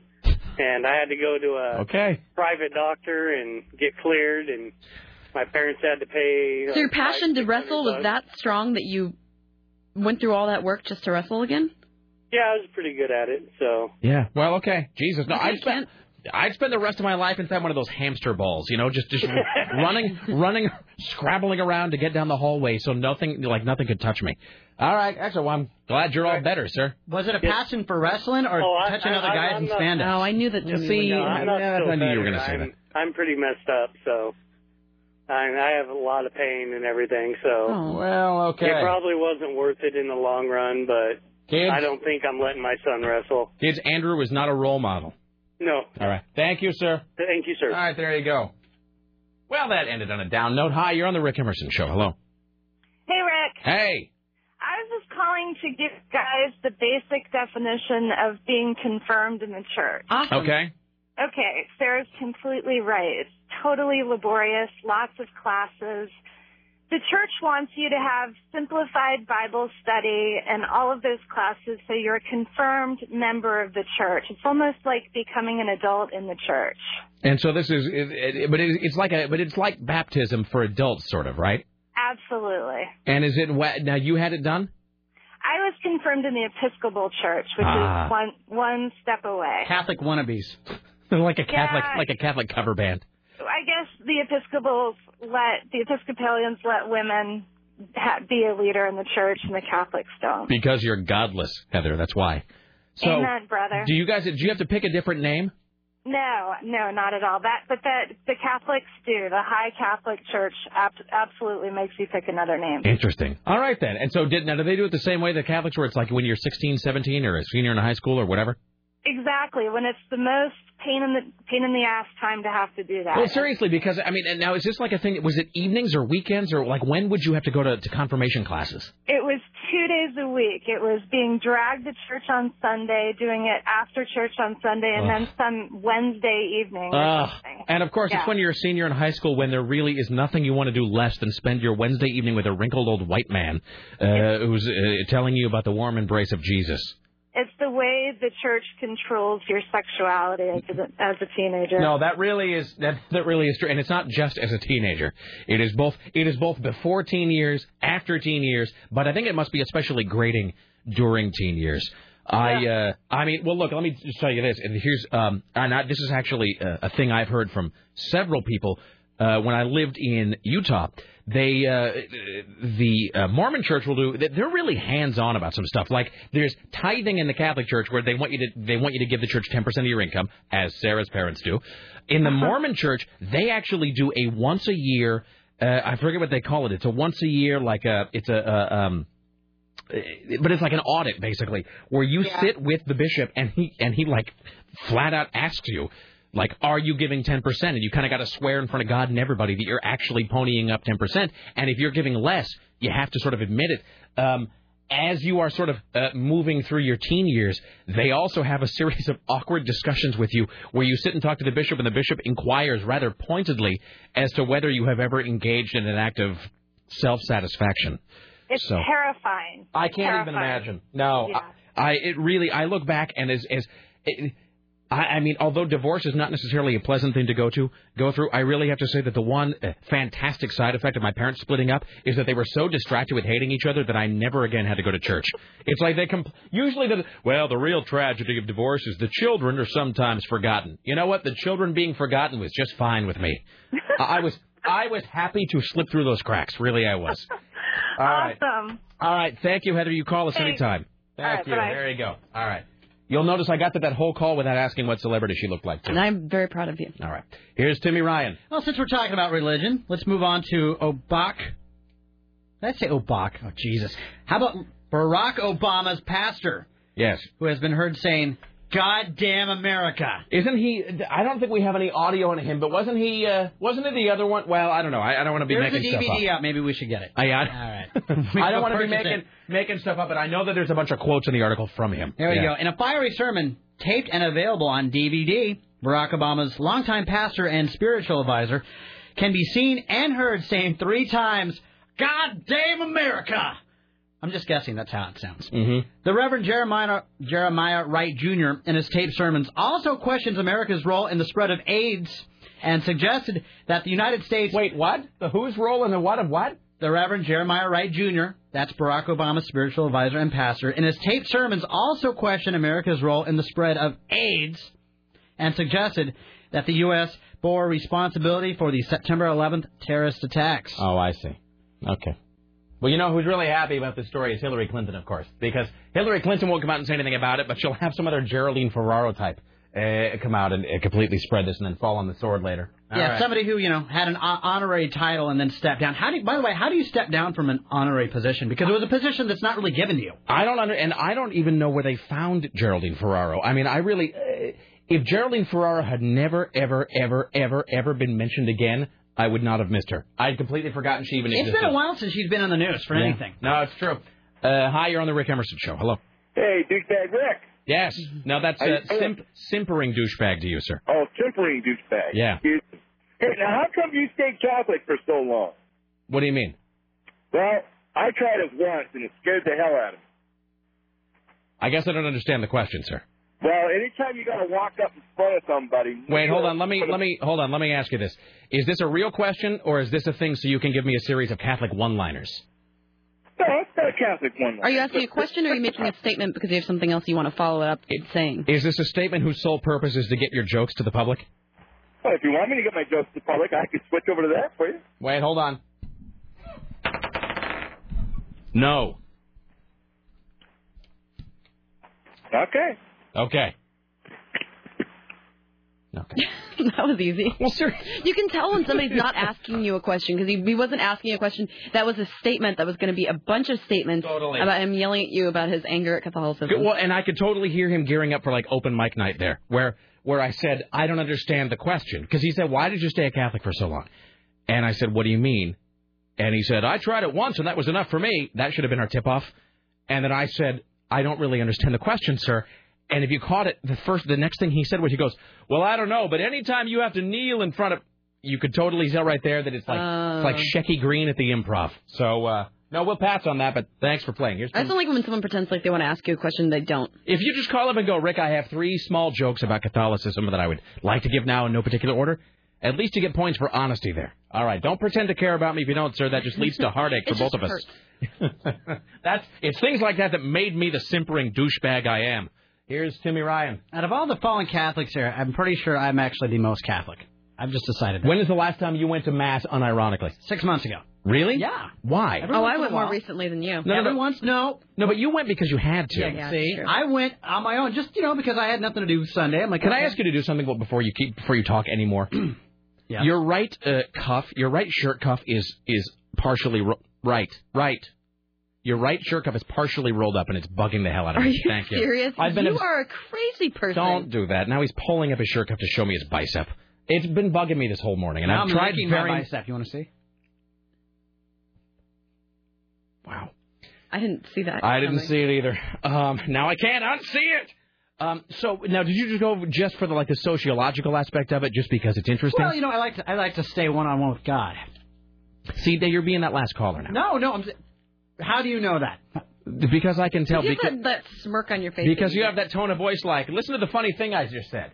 So, but I'm saying, here's the thing. Like, my wife and I have gone to midnight mass a couple of times just because she did not grow up Catholic. She doesn't know anything about the Catholic Church except what she's learned from me. And she's sort of fascinated by, just the sort of cultural aspect of it, because it is pretty weird, especially if you didn't grow up in it, because it's very pagan. There's the eating the flesh and drinking the blood, and there's the stained glass windows, and the guy swinging the pot full of incense and burning leaves and putting crap on your forehead in the shape of a cross. And if you didn't grow up in it, it's easy to, let me put it this way. If you grew up Catholic, it's easy to sort of forget how bizarre the Catholic religion really is. Okay, it was kind of sort of fun growing up Catholic for me because first I went to Catholic school most of my years. So when you went to church, it was usually through school or you saw a bunch of your friends and you were just joking around the whole time. Now, you went to, is like a Catholic K through 8 or? Yeah. I went to, Was this in Sweet Home? Where was this? No, this was in South Jersey. In South Jersey. With a bunch of mobsters' kids. Did you have to go to church every Friday? Oh, or? yeah, we went all the time. Ugh. I mean, all the damn time at confession. So, you're hanging out with your friends just kind of, BSing or whatever. And then when my mom used to make me go in, my puberty years, after I was 18, we had an Irish priest, and he talked in this Irish accent, and he'd have 4 or 5 masses a day, and he would finish off the communion wine, and he'd be drunk. Totally. I think I had that same priest, actually. No, and he was totally cool. So he'd be kind of swaggering a little bit. Yeah. And, everyone would be like, how drunk is Father O'Hara today? No, so we had this guy whose last name, I shouldn't give his last name. I'll just say Monsignor, and then he had not to traffic in stereotypes, very Irish last name. Monsignor blah, blah, blah. Monsignor O. Dublin. And, but he would just reek of scotch all the time, and cigarettes, because the Catholics don't have any admonition on drinking or smoking. And in fact, I don't even know that it's I don't even know that they say don't be drunk at church. I think the Catholics are very liberal. I have gotten drunk with a priest. Oh no, I got drunk with a priest in Chicago. I got to tell you, I had a friend of mine who went to law school. He went to Gonzaga. And of course, at Gonzaga, they have the Jesuits. And man, I can tell you, there's nobody who can put down the booze like a Jesuit. I mean, they pound it. What was my point? Blah, blah, blah. So Laura and I have gone to a couple churches, just in different cities, just because the one thing that Catholics really do have going for them, Catholics have great art, musically and visually, in terms of the sculpting, the sculpture, the stained glass windows, the interior design. As George Carlin said, really, the only thing that good to come out of the Catholic Church was art. Very true. So we've gone to a couple churches just, like in San Francisco, they have the oldest Catholic church in the West Coast. And it's weird because you go in there and there was a confessional, and it was sort of, the church wasn't in session. There was nobody there. And she was sort of intrigued by the whole confession thing because in the Mormon church, you just sit in a room with a guy. It's like seeing a shrink. You sit in a chair and he's across the room and he goes, so, masturbation. And, and then everybody's just awkward.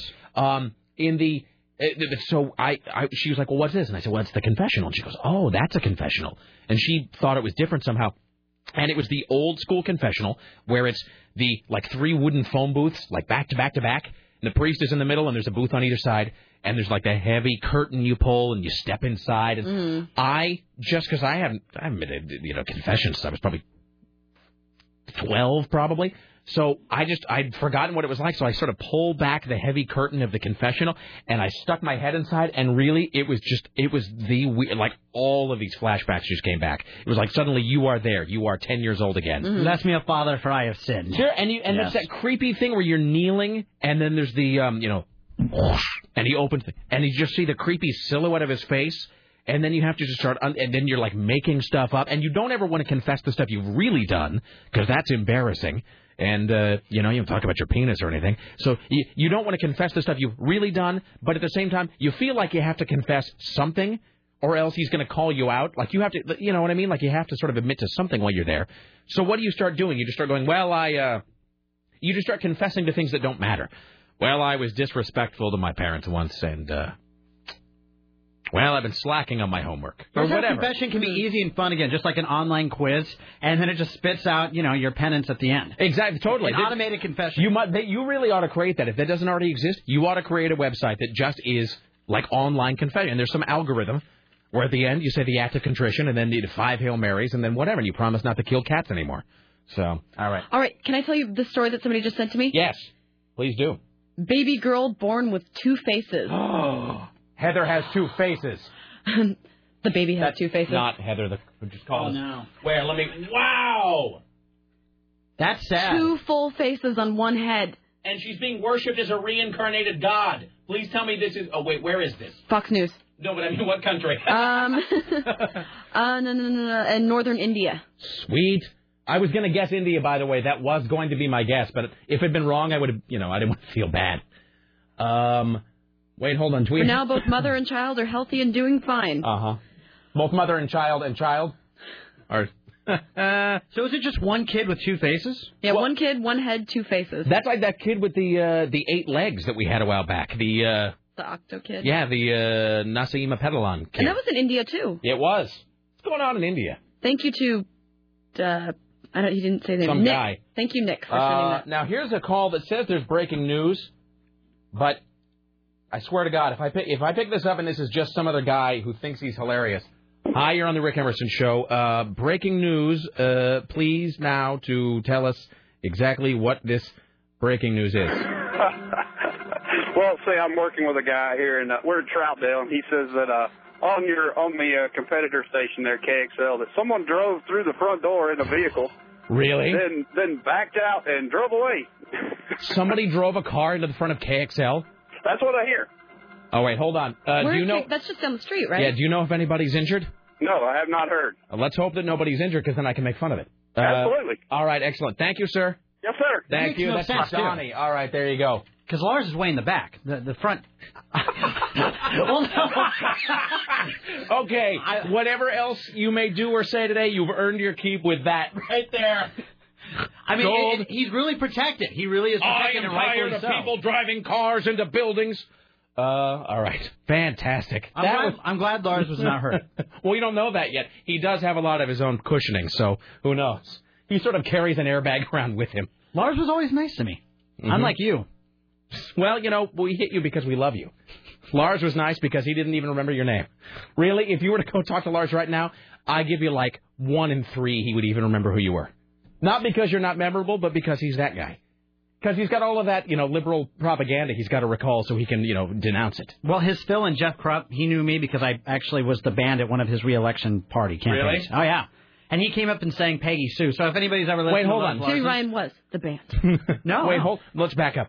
You're in a band that played where? Okay, I was in a band about 6 years ago, okay? And I got hired on, my band got hired on to play one of his campaign re-election parties, kind of a fundraising event for Jeff Krupp. Okay. And, Jeff Republican? Yeah, and he was just a senator from here, Right. a representative. Yeah. He was representative, and he was Lars's fill-in for a while. Right. And you played his re-election campaign. I did, and he got up and sang Peggy Sue. Of course he did, because there's a rule that all white Republican politicians must get up and sing bad covers. Well, his wife was named Peggy Sue. Okay, Why? but can I just say this? First of all, however you may feel about like Minnie Driver or Kevin Bacon or Jared Leto or whoever getting a record contract, can we all agree that equally bad, if not worse, is this thing about, and it's always white Southern politicians getting up to sing bad versions of like R&B songs.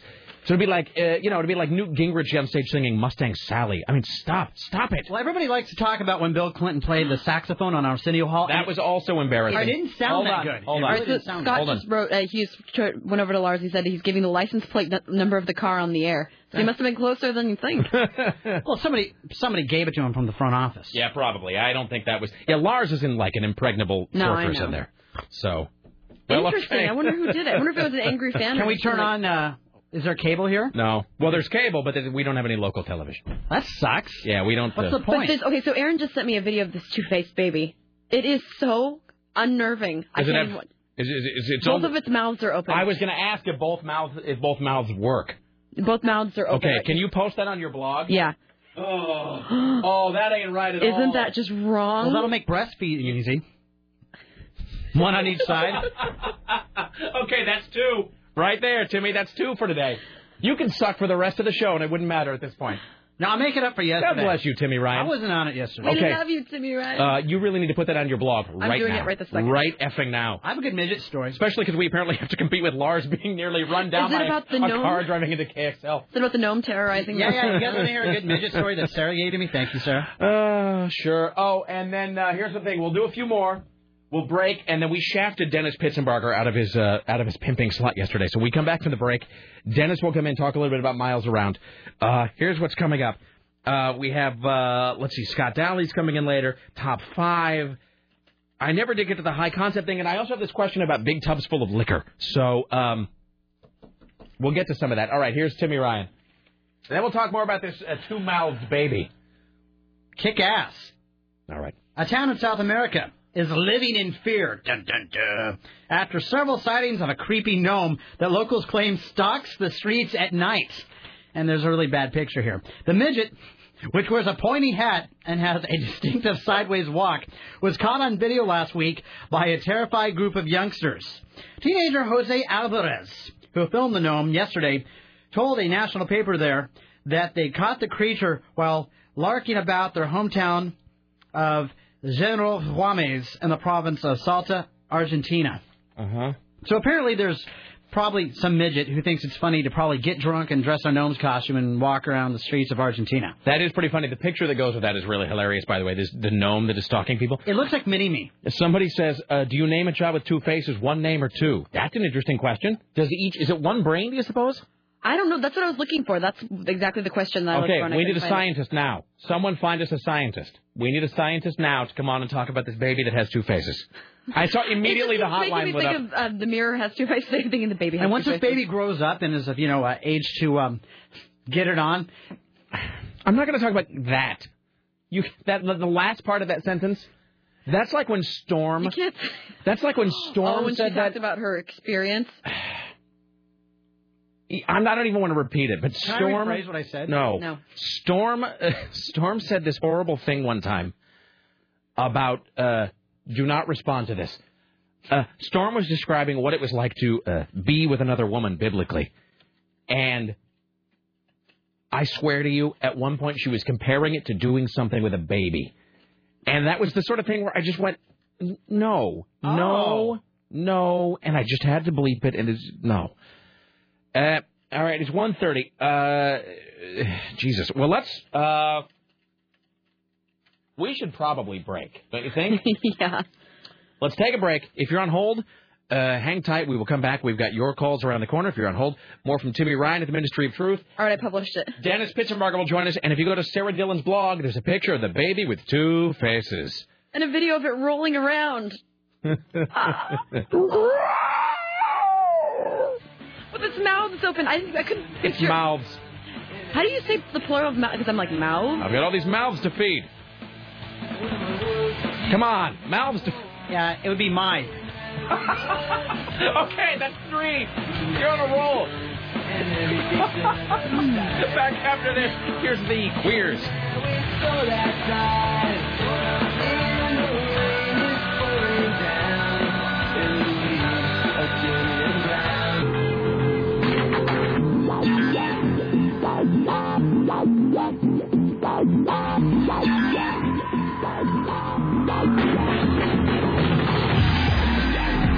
It's the Rick Emerson radio program. Thank you for coming by. In just a moment, we'll talk to Dennis Spitzenbarger from Miles Around, who I do believe drove a $280,000 car this week. I'm sorry, $380,000. $380,000 car is like one of those 30 grand hookers in New York. There's just no reason for that.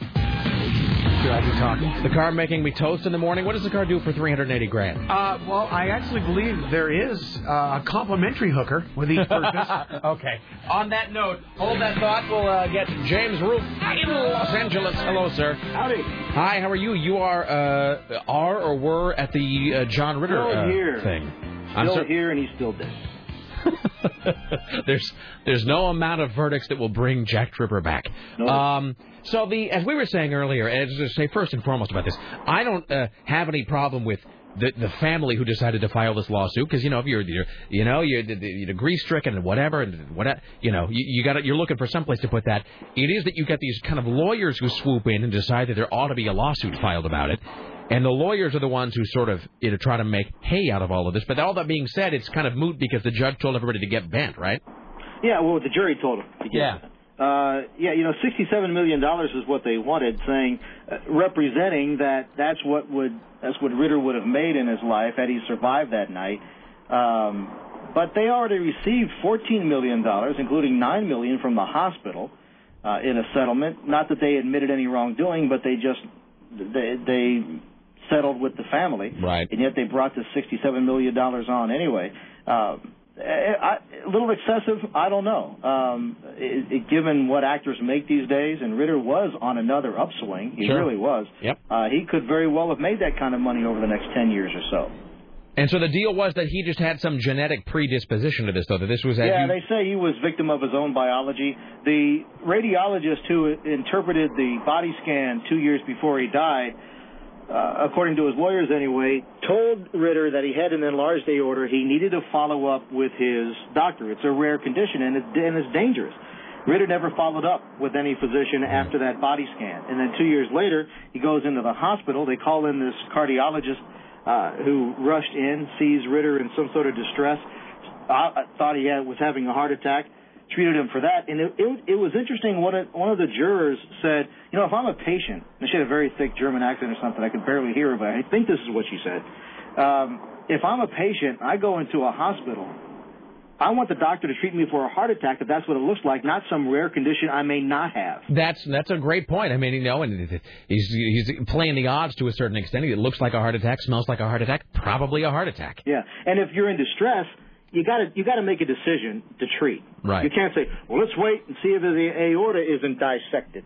You can't do that. Especially because the answer is almost certainly no. Right, because it is a very rare condition, and it possibly. If Ritter would have followed up with a physician after that body scan 2 years before he died, all of that may have been in his history. Yep. And that could have been definitely something that saved his life. Instead, the doctor putting an angioplasty in, one of those balloons, ruptured that aorta more, and that's what killed him. Well, this is like that thing with Jim Henson some years back where the guy had the worst flu known to man, and they said, hey, you should go to the hospital. He goes, no, I'm going to take a nap. And that ended up being a dirt nap that he took. So absolutely. All right. Well, like you were saying, man, there's a million things that have to go right in your body every stinking day. Just for you not to fall over. Yeah, it's just nutty. Think about that. Think about that tonight at 2 a.m. All right. I know you're busy. I will let you get back to it, sir. Have a great weekend. We'll talk to you soon, brother. Thank you. You too. Thank you. James Roop in Los Angeles. Fantastic.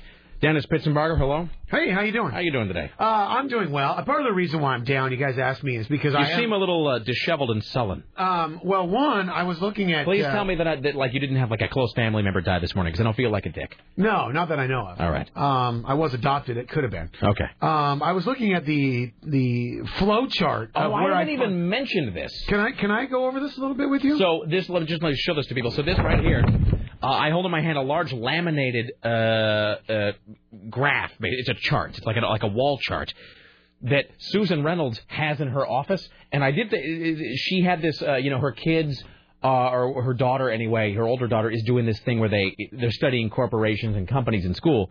We had her daughter and one of her classmates in to talk about this faux corporation they're doing, blah, blah, blah. Anyway, Susan, because she has the coolest job in the world, she's the mom that puts on Rockfest. She went to the kids' school and talked about CBS as a corporation. And so as a visual aid, she made this big laminated chart showing the corporate structure and hierarchy. And it shows, like, at the top, general manager. And then God. Seriously. And it's in a different color than everybody else. It's all yellow and glowy. It glows. General manager. And then underneath that, like in terms of the radio station, underneath that, program director. Underneath that, DJs. Underneath that, production. The best part about it is the very, very lowest thing, the very bottom, account executives and or salespeople. It's a real self-esteem booster. Dennis, you are here. No, actually, this is actually an incorrect laminated list because they forgot to put one more layer right here that said account executives that don't care. They forgot to. There's one layer. Is someone having a falling down moment? Seriously. Yeah. Just remember, we were always nice to you, Dennis. No, it's okay. It's okay. Wow. I would run out of ammunition far before I got to the lower level. Do you have a key card for this lower level? Can you get down here without assistance? My key card works. Don't worry about that. Again, remember, we were always really nice to you. I know. You have a fine radio program. I appreciate that. No, I'm just kidding. No, I'm just kidding about that. No, one of the reasons I've been kind of down this week is I didn't have a chance to drive a $380,000 Lamborghini Murcielago LP640, the most fantastic automobile I think I've ever actually had the time to play in. Sounds like Job talking about suits. Seriously. Come on! It's a $6,000 suit. Would a guy in an $8,000 suit do that? Come on. I just saw that last night. That was great. Exactly. So I mean, I had to go out and drive through people's yards in the big Toyota Tundra that we got for the show as a project vehicle and run over some small dogs just to make myself feel better about not driving a 600 horsepower car anymore. So that was disturbing. Well, coupled with the thing about running out of ammunition before you get down here. So how long did you have the $380,000 car? I had it for about 3.5 days. Just enough to get I could really see myself in this car. Yeah, well, I could really see myself in that car. I really could. I bought my lottery tickets. They didn't come in, so I'm hoping for Saturday to be the last day I have to work for. Now, seriously, though, a $380,000 car, I'm not trying to be flip about this. Really, what makes it cost $380,000? Well, I mean, beyond the mechanical sense of it, is really just, and this is one of the words that goes on the account executive hot word list, is the exclusivity of the fact that you will not see another one of those. You're not going to, I mean, like your little Ford Focus, great car. I could go to I can tell that you like it by the way you put little in front of it. Well, Thanks. It's a smaller car. It's a compact. That's a nice little radio station you have there, Rick. You guys really are amusing sometimes. Let me rephrase this. If you buy a T-shirt that says "Kiss" on it, yes, there is a lot of people out there that have the Kiss T-shirt. Fair enough. There is probably one of these automobiles sold in a market every 12 months. Right. And I had the unique opportunity to drive one. So it was an experience that when you go back to driving quote unquote normal cars or even my own. This really is like that $30,000 hooker in New York. Is. That's why I could never have sex with a $30,000 hooker. Brandy. He says that's not a $30,000 one. What about a $30 one on Southwest 2nd and Burnside? That's exactly what I was saying. It's nice that you noted that you wouldn't have sex with that hooker for that amount of money. No, not at all. Not for that amount. Somebody's going to be buying more jewelry. So now you're back to what? What are you driving now? Well, actually, let's see. What do I have? Please tell me it's like a Festiva. Please tell me that you're just driving. No, it's a Nissan Altima Coupe. Whether it doesn't even have a sunroof. Actually, a decent little car. I have that, and I have a Mazda CX-9 as a tester as well. So it brings you back to reality of how lucky I really am, and how cool cars can be. I mean, one of the things we were going to talk about it on tomorrow's show is. There's reports, like trends in radio. They say, well, the station's going this way or that way.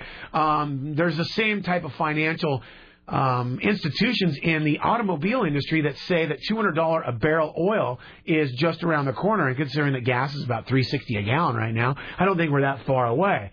Considering that now a candid conversation I had with Richie, he's sitting on approximately 600 million barrels in his own private, as he called it, lottery ticket somewhere in a wooded area in the northern America. What? I don't understand. What are you talking about? Wooded area? Richie's an oil baron. Richie is an oil baron. I didn't know if you knew that. He is independently wealthy beyond all of our dreams. He could actually buy that Lamborghini. Richie? I don't understand what you're talking about right now. I was talking about oil being $200 a barrel. Yes. How did that turn into Richie? I had said that, right now, because Richie is sitting on his own independent wealth of oil. Okay, that's where you're losing me. What do you mean? Richie is a oil baron. Timmy knows. Yeah. You can't just keep saying Richie's an oil baron and expect it to make more sense. Because he owns a ton of oil. It just hasn't been processed or dug out of the ground. Seriously, all right. I don't understand what we're talking about. I don't mean to I wasn't trying to confuse anyone. Can we, this is, Oh, Richie, by Odia. please hurry back soon. Quite pungent. All right, Richie, you can just come over here to this microphone. Okay. All right, intrepid PA Richie Bristol in the studio. Have you been holding out on us? Yeah, I think I speak for everybody when I say what? Great-great-great-great-grandfather had 170 acres out in Montana. Right. And basically all my family passed away a couple years ago. Uh-huh. At once? Yeah. Oh. I was kidding. All right. So I have 2/3 basically of oil and gas lease out in Montana somewhere. Now, is there oil in Montana? There's 12.5 miles southwest of where my lot is. I had an oil density report done, and there's 48 to 56 million barrels pulled out 12.5 miles southwest of it. Why do we always end up working with some guy like you? Whether it's Matt Peterson, who really sneezes $100 bills, or you, who you are now apparently, what's his name, Daniel Plainview from There Will Be Blood. Well, it just makes me respect you so much more because you're working, for like pennies. Seriously, you're working basically paying us to work here. And you're such a hard worker, and like Rick keeps saying, like, hey, I'm going to make a best of show on Sunday, and you get to do it. More. Can I go back to the chart where it's below? Seriously, Richie is now lateral to general manager. Yes. Hello, new best friend. Seriously, Richie, you do a great job. So when do you get the money? Do you have it now? It's a long process that I don't understand. Yeah. But you have people for that? I've been looking for people, and I got people collected, and it's a long process. He's got people talking to people. So interesting. The things we learn here. Hey, now let's make sure that I wasn't trying to put Richie on the spot. I was just joking about oil being $200 a gallon or $200 a barrel. Richie drinks all of our milkshakes. Jesus. It could be nothing, though. You never know. It's Richie. They found about like 500? 48 to 58 million barrels out of 12 miles away from it. And a barrel's worth $200. I can't even think about What is a barrel of oil going for these days? About $1.35 right now. Hold on. Oh, my God. I can't even think about that. Some simple addition. What I thought was more interesting, the conversation we had about, Richie was telling me about, there seems to be several camped out indigenous personnel hanging out in this multi-acre area. Well, you know what? Americans know how to move them along, though, let me tell you. All right. David Koresh. How many barrels? 50 million? There was like 48 million to 56 million. Let's say 50. But it's over a few lots. 50,000, 500,000, 5 million, 50 million. Enter. I don't even know how many zeros this is. Should be 620 million. That is $67,500,000. I would only get after for profit. After taxes, though, Rick. 4% or something like that. All right, hold on. Times Sarah, how do you do percentages? Times 0.4? Yeah. No, times 9.6.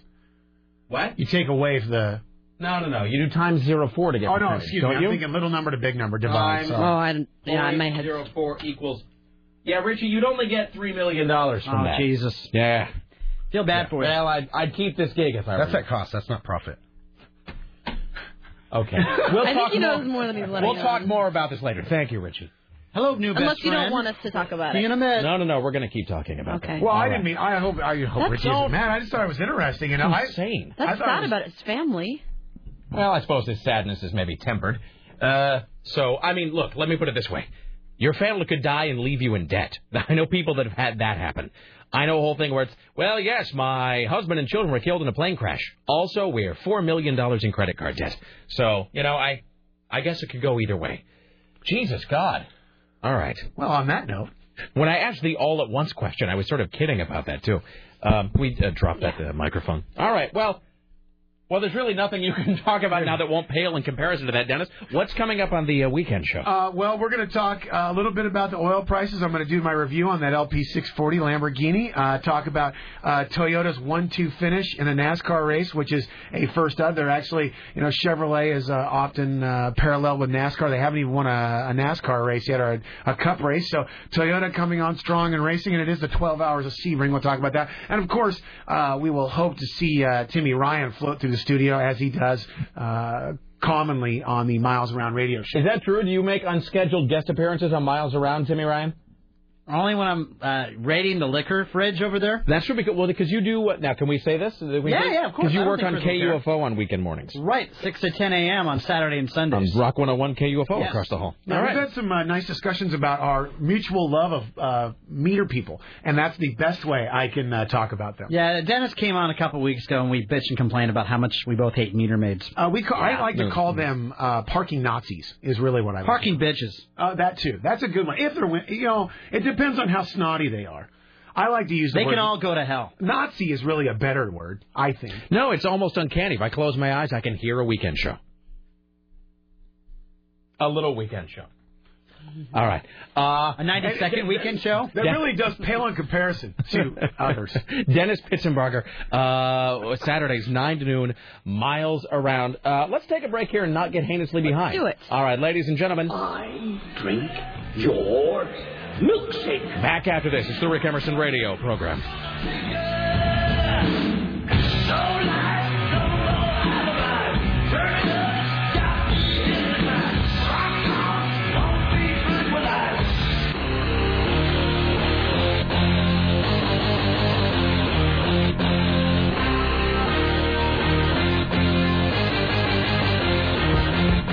I'm going to hang this administrative flowchart in the studio. Is today really Friday? It is. It doesn't feel and like it's Friday. 2 o'clock. All right. I'm going to put this on the wall, and then I'm going to circle the accounting. So where do I rank? You are a DJ. You're right there. I'm in the middle. No, but you're still above Dennis.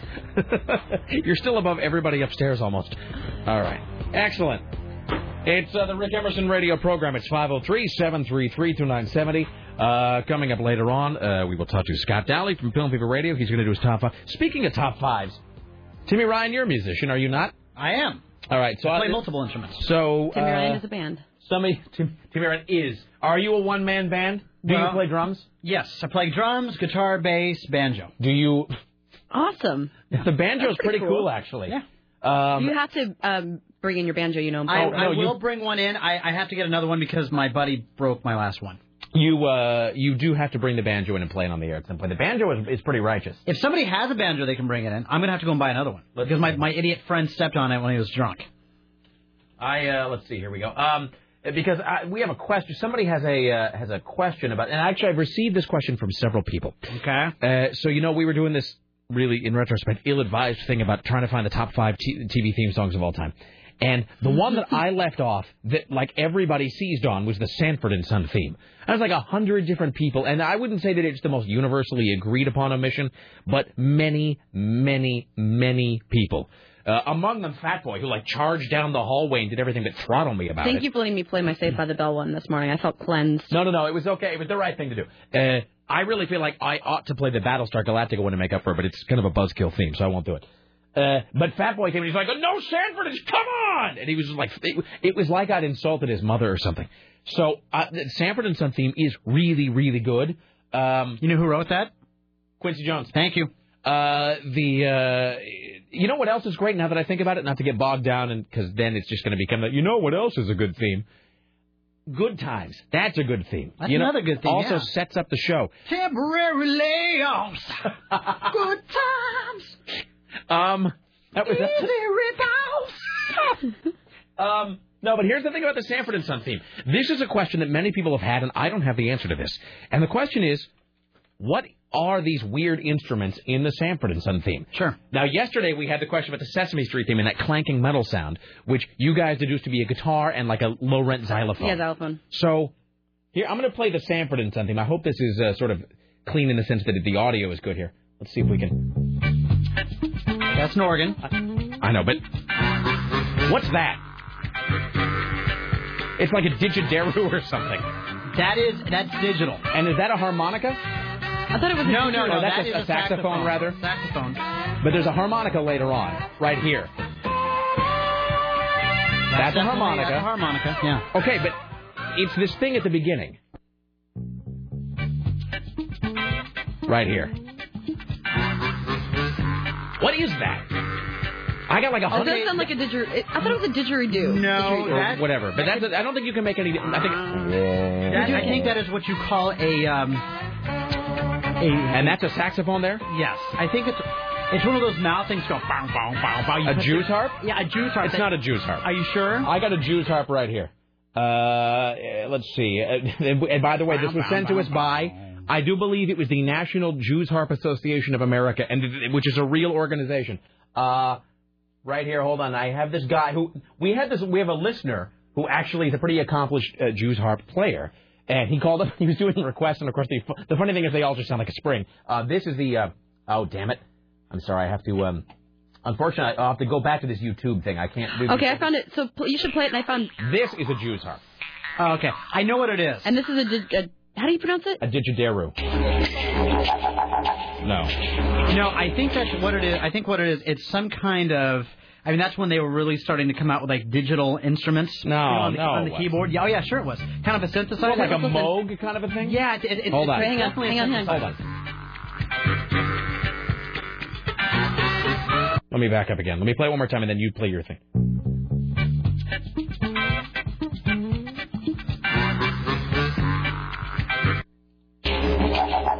No. Yeah, that's some kind of digital effect. It seems so unlikely that would be a digital thing. I could see somebody playing like a Moog or what's that thing they use in Boogie Nights at the beginning? That John Bryan plays. It's God damn, what is it? Could it be a kazoo? Hey, there's a thought. But what is that thing that John Bryan plays on the Boogie Nights score? I forget what it's called, but this thing has the old ass tape loops inside of it. What song are you talking about on the Boogie Nights score? Like the Clementine's loop and that broken kind of circus music that plays at the beginning, the broken carnival music, Paul Thomas Anderson calls it. Yeah, that's just no. It's an organ. No, it's not an organ. It's a really, really unique instrument because Thomas Anderson talks about it a lot on the commentary. So much so that I went online and Wikipedia'd the instrument, and it's like this old ass weird type of organ. It's like a very, very primitive sampler where you would press levers and it plays these crusty-ass tape loops inside that rotate, that spin. I forget what it's called. On the commentary, he talks about what the instrument is. And he talks about how John Bryan is the world's foremost blah, blah, blah, blah, blah, player. Okay, well, that's a Rhodes organ on there, and I'm pretty sure that's some kind of digitized synthesizer. I call BS on that being digital. That doesn't seem in keeping with the spirit of the theme. Yeah, well, that's too what organic. a Rhodes organ is, though. You know what a Rhodes is, right? Yeah, but... Rhodes, it's pronounced a couple of different ways. I don't know. The song sounds so organic and so analog. Dave said, my friend Dave Krause said he thinks it's a bass harmonica. This is the most this theme has ever been played anywhere. Oh, no, come on. No, listen to this. There's too much vibration.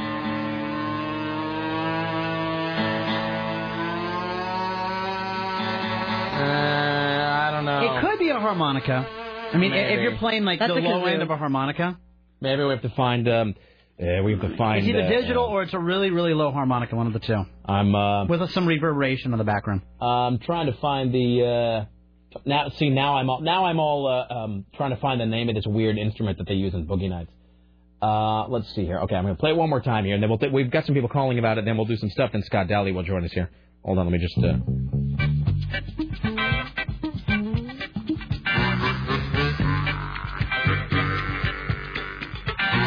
I'm going to hear it in context with other things. Does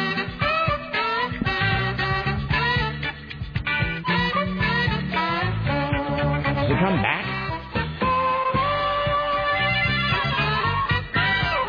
No. All right. Well, I don't know. Let's see. We've got people calling about this undoubtedly here. No, this guy's about hookers. We'll have to hooker call. We'll have to come back to you. Hi, you're on the Rick Emerson Show. What's up? Hello, Rick. Hello. Hi.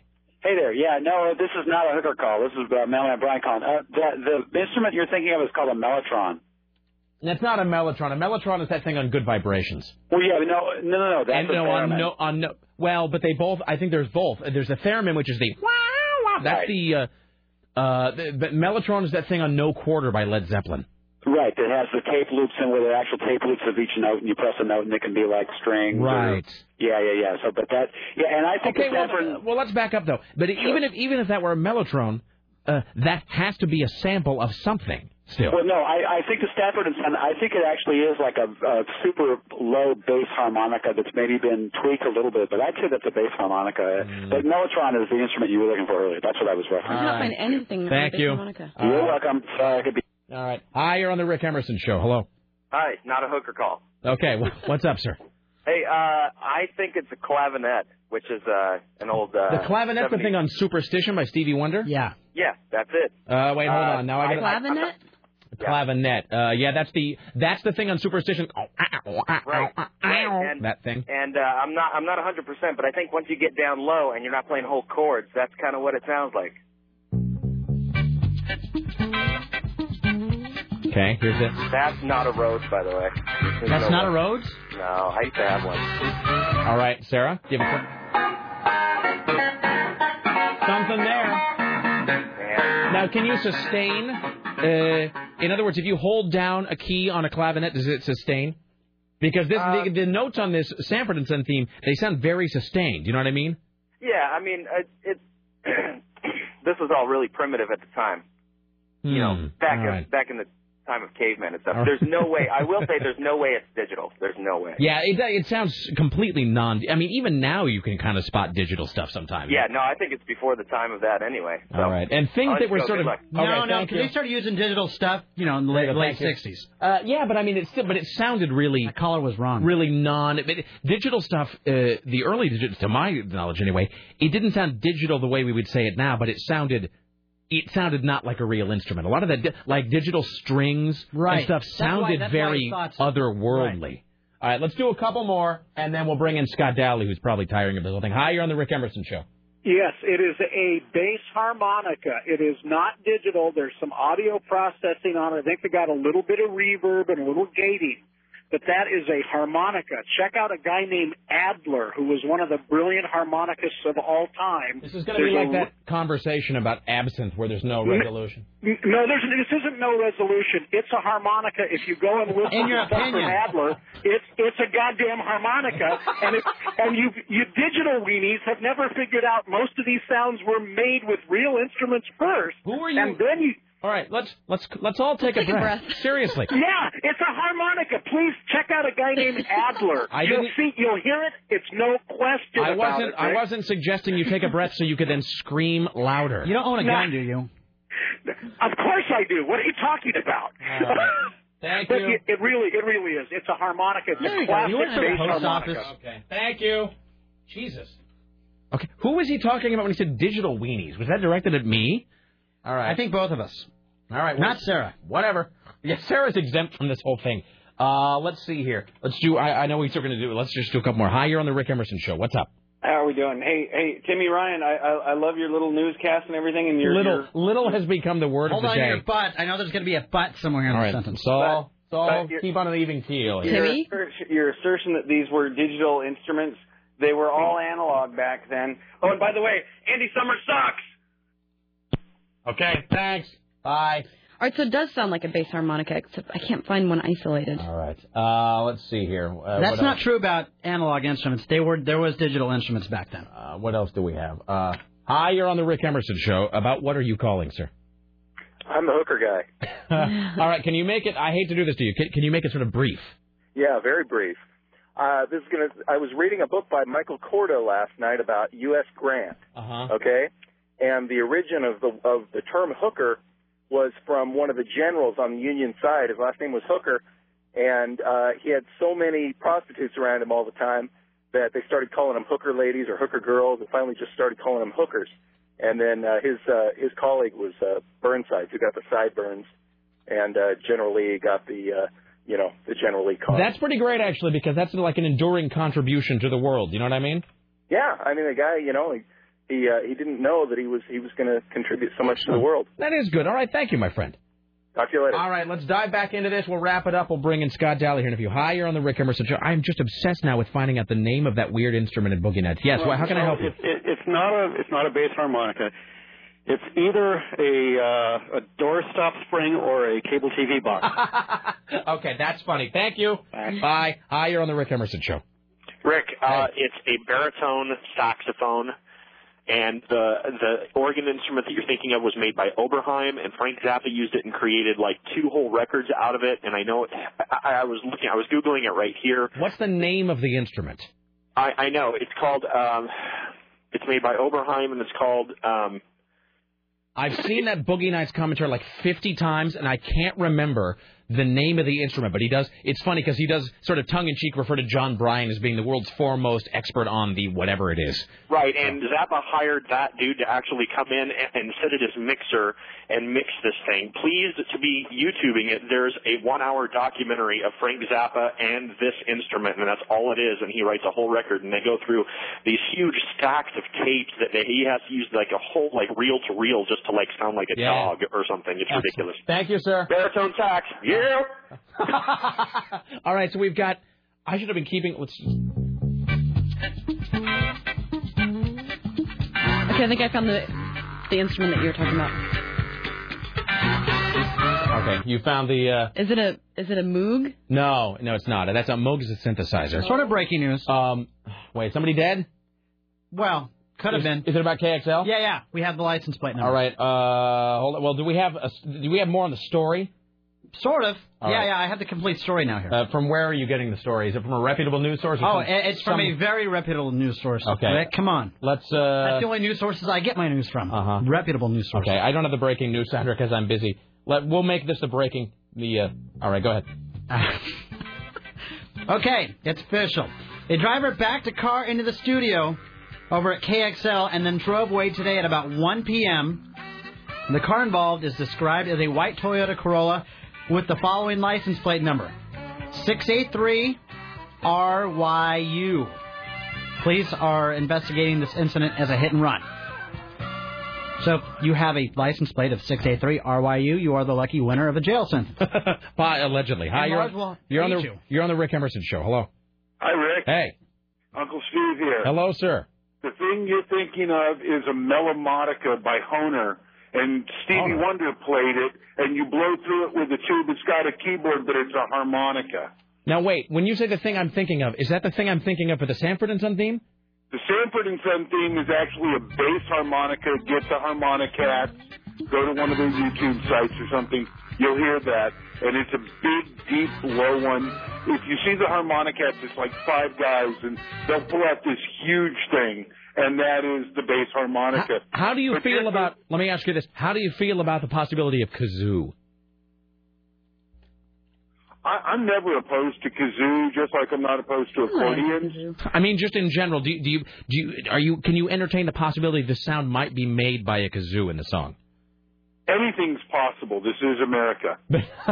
Excellent. Thank you. Harmonicats. Have a great weekend. Thank you, my friend. All right. 2 more, I swear, and then we'll move on. Hi. You're on the Rick Emerson Show. Hello. Hello, yeah. The instrument is a bass harmonica. That does seem to be the general consensus that is forming here. I think if you call a music store and have them play it just for a second, it'll hit right away. Down the phone. We should totally do that. Yes? But I had a question from long time ago, well before Sesame Street or anything. I have a memory, and I'm pretty sure it's not a hallucination, of it was called Jim Henson's, either they might have just been called Puppets then, but it was more of a special adult show in the evening, about an hour, and it was Jim Henson's Yada Yada and the 7 Deadly Sins. It seems like he might have done that because before the Muppet Show, Jim Henson did sort of early versions of that where he had his sort of Muppet-like creations on other variety shows, on not the Ed Sullivan Show, I don't think, but whatever it was that sort of came after that, like maybe I don't want to say the Steve Allen Show, but like the Mike Douglas Show and stuff like that. And he did not adult in the sense that it was blue in any way, but he did a lot of work with those on different shows and on different networks before the Muppet Show. So you might be right about that. This was, and I've never heard of it since, and I'd like to see it again because I remember it as being fantastically funny. Yeah. But I'm wondering if anybody else will remember. But this was like an hour-long special program long a time ago, just when they were, when he was starting out. But Well, anyway, we'll look into it. All right, thank you, sir. You bet. All right, final call on this. Hi, you're on the Rick Emerson Show. We're trying to identify this sound in the Sanford and Son theme song. Yes. Yes. That's the. Hey, this is Aaron. Oh, hello. Hi, Aaron. Hey, I know this song well because it's your ringtone whenever you call. Because whenever I go to your house, I think of Sanford and Son. Okay, fantastic. Yes. Thank you. Yeah, that is the. Wait, are you saying if I call your phone, it rings with the Sanford and Son theme? Yeah. That is the best thing that's ever been done for me. Thank you. You're welcome. Okay, what's the instrument? It's the harmonica one. The bass harmonica. Yes. All right, Sarah, did we ever find the bass Do you know harmonica? the name of this song? No, I'm still looking for it. No, I think it's just the Sanford and Son theme song. I don't really know. It's actually called The Street Beater. The Street Beater. Mm-hmm. All right, excellent. And it is by Quincy Jones. It is by Quincy Jones, yeah. And if you ever listen to the full version, you'll hear that the last few notes are out of tune. A lot of people assume that was done on purpose because it was supposedly recorded in the back of a junkyard. That was what they were going for. Right. It was actually done by accident, and Quincy Jones didn't notice it. The last two notes are off key. Hold on, man. Now I got to play it. Hold on.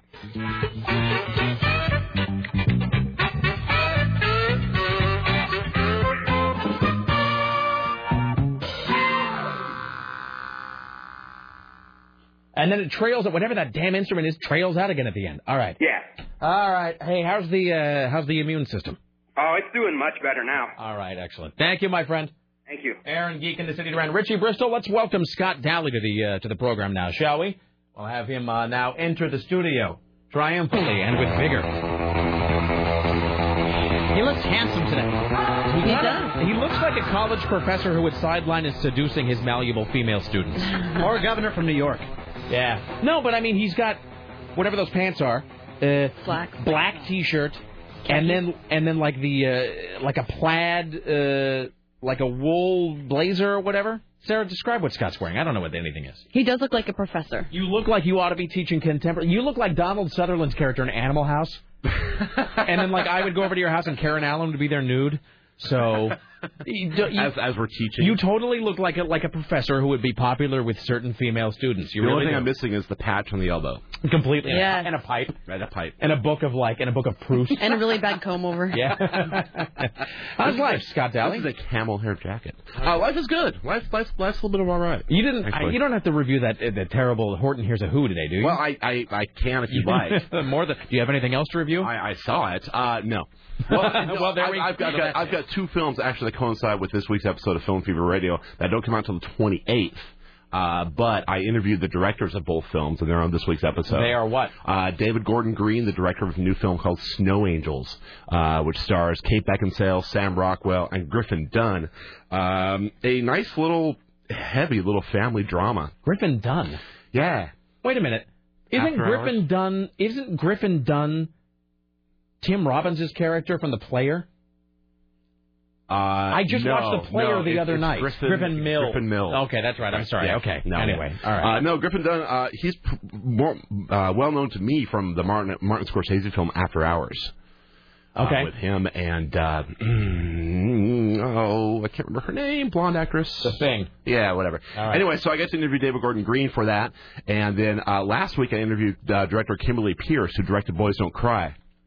And she has a new film coming out called Stop Loss, which comes out in a couple weeks as well. So I do have films ready to review. It's just they don't come out for a few weeks. Okay, but really, I want to hear about Horton Hears a Who. Because here's the thing. It's either going to be good or it's going to be terrible, and either will be fine with me. It's good. You know, it's a nice little family comedy. The problem is with adapting, especially Dr. Seuss kids' books, is one, the book itself is probably, 20 pages, I think? And you can't, it's really hard to stretch a film do out. like a 90-minute movie or something. Yeah, but right. I will say this about this, the second adaptation of a Dr. Seuss book. I'm really glad they went with computer animation and stuck with the style of Dr. Seuss's as opposed to animated slapping art. whiskers onto Mike Myers again. God, yeah. Oh, have you ever seen that movie? Oh, it's The Cat in the terrible. Hat. That's another one where I saw about 9 minutes of it on HBO, and it was so. It was like Terrible. watching Freddy Got Fingered, where it was Yeah. just so bad that you actually couldn't tear your eyes away from the screen. Another thing I would like to have seen with Horton Hears now you know it's animated. Steve Carell and Jim Carrey do the main voices, but I would really have liked to have seen the script all done in rhyme. at least have a little bit of that Dr. Seuss zing on there. But it looks much better than Cat in the Hat or even Grinch. Right. But still, it's okay. It's a kids movie. My kids enjoyed it, so I was happy. Having kids is like it's like being able to look through bar lowering glasses. Well, yeah, kind of. But you know what? I can't give it a pass because it is a kids movie. Other great kids movies, The Incredibles, Cars, Ratatouille. Brad Bird and Pixar have raised the bar so high for kids films that it's impossible to say, well, it's a kids movie, so it's okay. It's like, no, don't, just because it's for kids, don't pawn it off as being bad. Hey, did you bring a top 5 today? I did. Fantastic. But so we'll get to that as soon as we can, so we don't give a hand. But listen, this is exactly like the absent thing. Listen to that guy that was screaming about the harmonica on the phone. Listen to this. A little passionate. Rick, once again, you have proven yourself to be an ignorant American. You idiot. It is a didgeridoo, not whatever you just mentioned. So this is where people have immediately and seemingly arbitrarily picked an answer about the instrument. Okay, someone sent me a link saying like it's confirmation that it is because they found a board about Sanford and Son. It says sounds like a sax to me. I like that bass harmonica at the beginning. Somebody talking about it. It does sound a lot like the didgeridoo though. So apparently there's a 3-minute version of this song too that somebody has sent to me. Let's see, are these extended versions of TV theme shows? They're weird. No, let me just say this. I interrupted. Northern Exposure. You ever listen to the complete version of that? That and you know what Mike Everhart dropped off yesterday in 45 before he started tending to shattered glass at KXL is he dropped off the WKRP theme and the Laverne and Shirley theme on 45.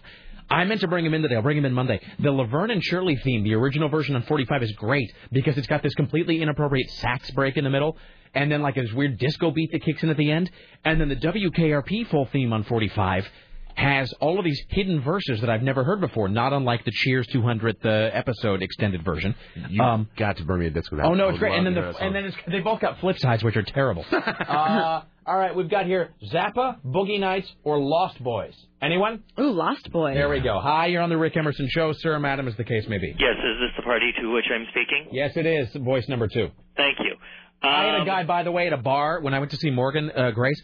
A guy didn't know, came up and he's like, hey, big fan, listen to the show. And I said, great. And he goes, I'm voice number 2, by the way. So that's a thing that's caught on. Yes, go ahead. Fantastic. I was looking at those internets here this afternoon and discovered Lost Boys 2 as a trailer.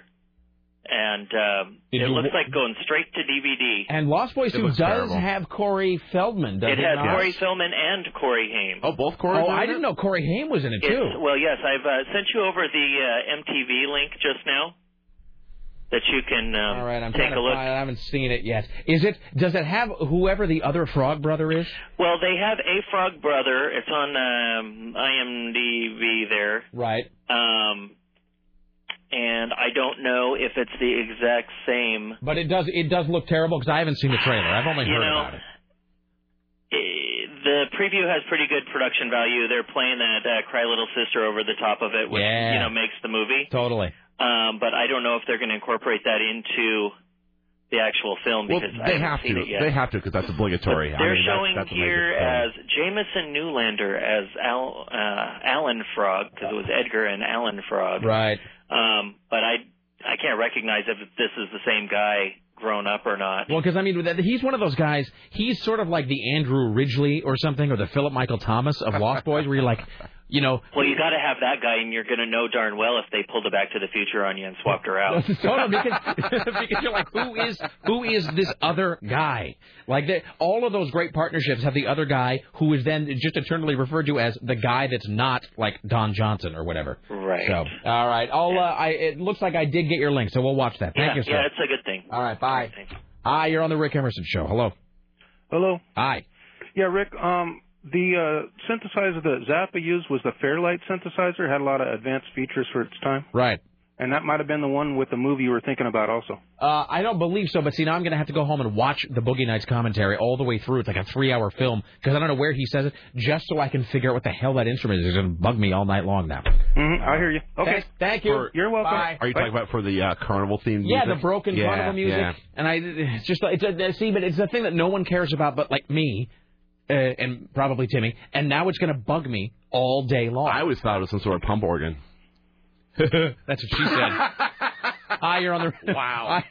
What is this, some kind of pump organ? Walk right into that. It's an upright organ, usually. Hi, you're on the Rick Emerson Show. Hello.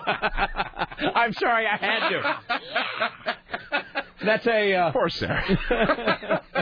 I can't even take credit for that. That's a Rodney Dangerfield joke. Shut up, Bela. And I think it's from Meet Wally Sparks, where the woman says, where he's like in a bar playing piano, and the woman says, "I just love a good pianist," and he says, "Would you like to play the upright organ?"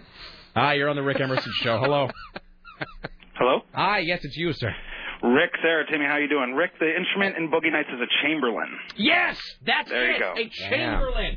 Thank you. You're welcome. It's not John Bryan who's playing it. It's some other guy, Michael Penn's friend. Okay. He says it in the scene when Burt Reynolds is walking through the porno warehouse. Yeah. And he goes to talk to Ricky Jay's character. Who's editing the bad? It is what it is. Editing the bad, Johnny whatever. Johnny Watt. God bless you. And first of all, let me just say it's great to meet somebody else who is an equally big fan of that film. Timmy and I are both I would say a complete Paul Thomas Anderson geek. That's what I would say. God bless you. Rick, Thank you look like you just passed a kidney stone. No, seriously. It was bugging me. Sarah knows how I obsess on things like this. It was bugging me listening to you just struggle through it because I'm like, I can help him. No, I saw you like obsessive compulsive being that about like Timmy's shirt. Yeah, totally. Like, you straighten your shirt. Next time you do that, I'm just going to take it off. Please don't do that. All right. God bless you. Thank sir. you, guys. Best show ever. Hey, before you go. Yeah. Hey, I'll tell you what. Thanks for helping us out. We're gonna roll the. Just because we like you, we're gonna roll the thing that won't play because the Sanford and Son YouTube video is still open. All right, thank you. We're gonna roll the dice of destiny for you, sir. Okay. And here's the thing: if a prime number comes up, sir, you will in fact win a copy of Into the Wild on DVD, as well as Dan in Real Life on DVD. Wonderful. Now on DVD and Blu-ray, high def, Dan in Real Life, starring everybody's favorite funny man, Steve Carell. It's the hilarious comedy that Rolling Stone calls blissfully funny and touching. This is one movie you'll watch again and again. And Into the Wild, this captivating travelogue of a man who leaves everything behind to seek adventure, available on DVD and HD DVD March 4th from Paramount Vantage. All right, sir, are you ready to roll the dice? I am ready. Of destiny. If a prime number comes up, you will win this double pack. Here we go. What is that? 9? 9. Oh, I'm sorry. All right. I guess I'm not a rock wait, star hold today. on. So now we get to... Choose your destiny. You will never win. There we go. That's awesome. All right. Thank you. Bye. Thank you. Bye. What happened to us just actually giving things to people? No, poor guy helped you out. He helped like, you pass your kidney stone, and you give him nothing. Seriously, that kind of sucks. Well, we never give away anything. Like, sometimes it's okay to give away something. Then you like roll your stupid dice and give them a chance That's to like a maybe geek win dice, something. too. That's your geek dice. Uh-oh. All right. Well, fine. Well, you tell me then. The next person we should give something to. Well, I think that was driving me crazy all day. Oh, and by the way, my friend David sent me this. So tell me if you think this is what it is. This is what he thinks it is. No. Yeah, that's it. No, that's totally it. From Boogie Nights? No, from Sanford and Son. Okay. I'm still not totally convinced. Sorry. It's a chord harmonica. Chord? Chord harmonica. But like a lower register chord harmonica. That's totally it. I feel like I ought to be doing soft shoe I or could something. listen to that all day, actually. It's kind of relaxing. And we're done. All right. Where's a glass of lemonade when you need one? Now I feel like a jerk for not giving the guy the thing. No, I know that you're trying to. I'm trying to be fair, though. It has sounds and it has. But honestly, can you remember the last time we gave something away? No, I can't. Okay. Well, here's the thing: because I was for a moment tempted to go like, "Thanks for answering the question. Have a DVD." But when I do that, I then put myself in the position of the other listeners who are just like, "Jerk! You didn't." Now you're just giving something to somebody. So I always kind of feel bad about it. And then but also we're allowed to give things to people. I suppose. And there's that too. Hi, you're on the Rick Emerson Show. Hello. Hello? Hello. Hi. Yes, sir. Yes. I have a interesting story about the name Hooker. Okay. Is this about the general who gave hookers to his troops? Is it? Well, no, it's about actually a descendant of him. On a scale of 1 to 10, how interesting would you believe the story to be? Hold on. Here's the thing. You can either tell the story, or you can roll the dice of destiny for this DVD twin pack. You know, I don't know. I find it to be kind of an interesting story, but it just sort of illustrates what a white trash person I am. Really? So you'd rather tell the story than roll the dice of destiny for 2 DVDs? Okay, roll the dice. You chose wisely, my friend. Now he's just trying to be nice to me. All right. Sir, okay, Sarah, should we do odds, evens, primes? You tell me. Let's do evens.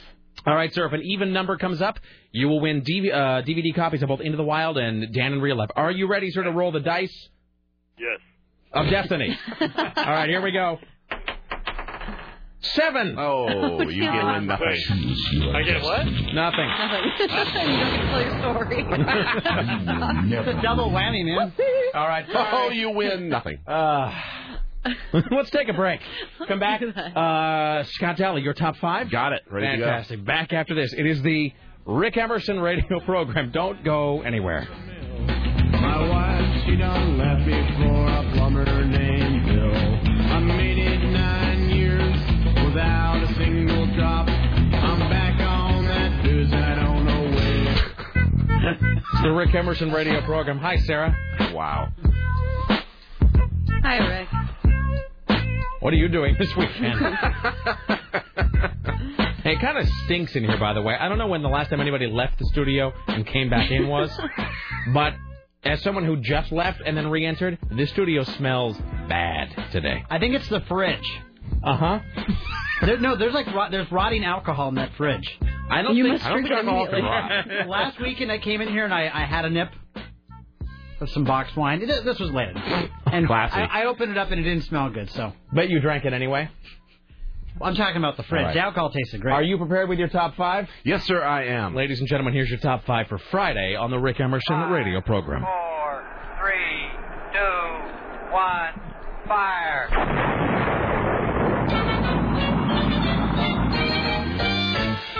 Counting is wonderful, counting is marvelous, counting's the best thing to do.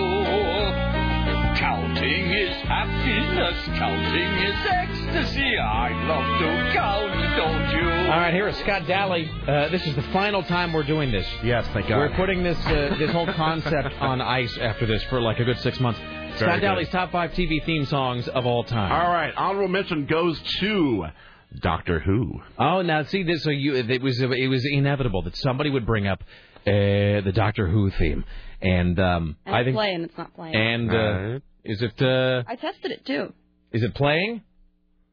There we go. There it is. All right. Now this is making Seamus very happy. By the way. Oh, good. I'm always glad to make Seamus happy. This is actually the theme to the most recent Doctor Who. I'm not the biggest Doctor Who fan. I enjoy the show, but this is a great piece of music. No, it is. It's pretty legendary too in certain circles. Yeah, and it really is. And this is actually for the original series in '66, I believe. This is the first time electronic music was used for a TV theme, which I thought was very interesting. I'm not like a big Doctor Who fan, but I certainly recognize the importance to the genre. Yeah. No, I'm not a huge Doctor Who fan. I've enjoyed the last couple incarnations of it, but I haven't seen anything recently. But it's a fine show, but I'm not a huge fan. But I really like this music. Excellent. Counting down Scott Daly's top 5 TV theme songs of all time.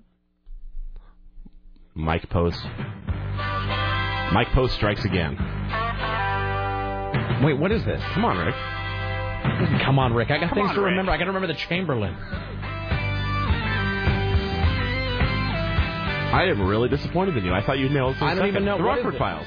Oh, yeah, see, I'm not a big Rockford Files fan. I'm not either, but the theme is fantastic. When you said Mike Post, I immediately was, for some reason, I thought you were going to do the Simon and Simon theme for a second.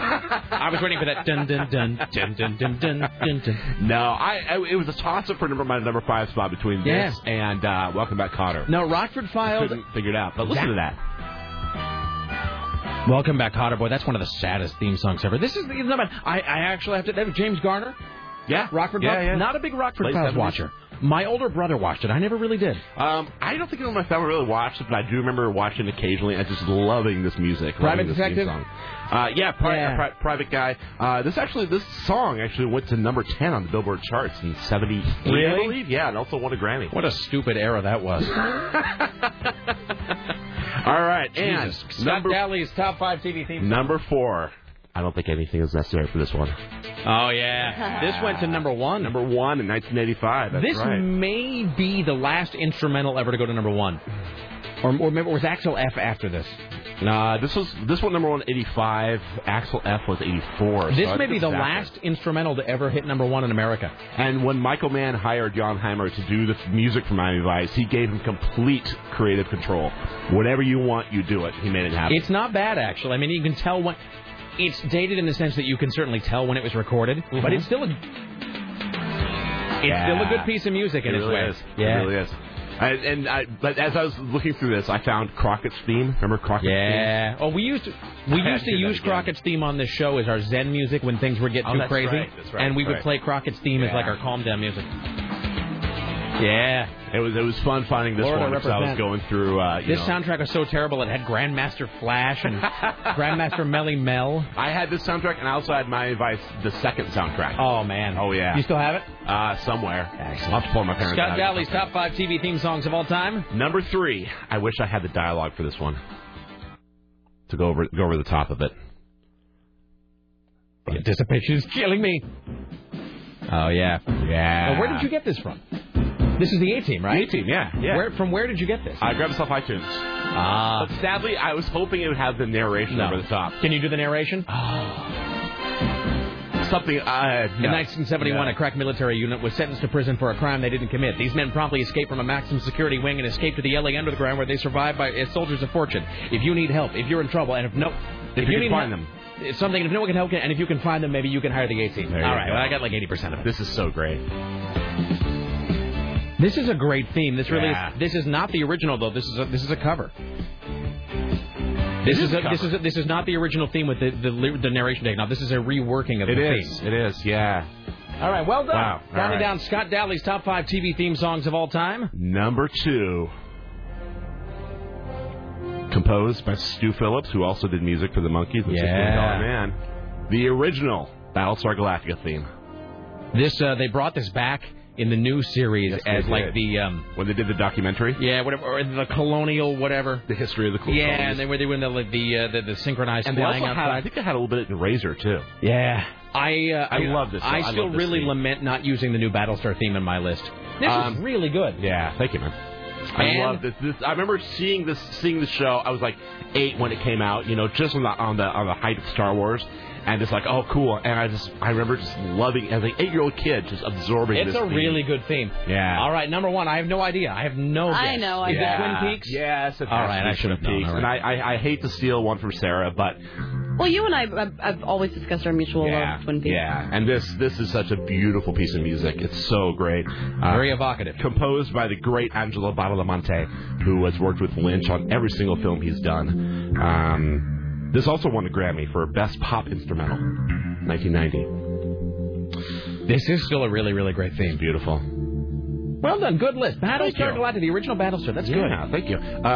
There is a version of the song with lyrics by Julie Cruz. Really? Who is called Falling, exactly. And it's really beautiful. She has a beautiful voice. It's like that version of the Star Trek theme with lyrics? She has an eerie voice. Oh, it's so cool. I saw her, actually, Dante's a few years ago. Really? It was great. She signed her CD and everything. It was a lot of fun. Excellent. But, I just love this song. Well done. Thank you. All right, take a break, come back, wrap it up after this. Like is at 3, Don and Mike at 7. This is the Rick Emerson Radio Program. In 1972, a crack commando unit was sent to prison by a military court for a crime they didn't commit. These men promptly escaped from a maximum security stockade to the Los Angeles underground. Today, still wanted by the government, they survive as soldiers of fortune. If you have a problem, if no one else can help, and if you can find them, maybe you can hire the A-Team. Yeah, sweet. That is so right. Yeah, good job, Sarah. Okay, but now can I just make an observation about that then before we do this? So they're making an A-Team movie, are they not? There's talking. It's in developmental. But they're going to do another hokey, corny. Yeah, John Singleton's attached to it. Can I just say this? Can I put this out there? Would it not be great to lose the irony and do a flat out, like balls out, badass A-Team film? That's the way they better do it. And I don't mean like the original show was really kitschy.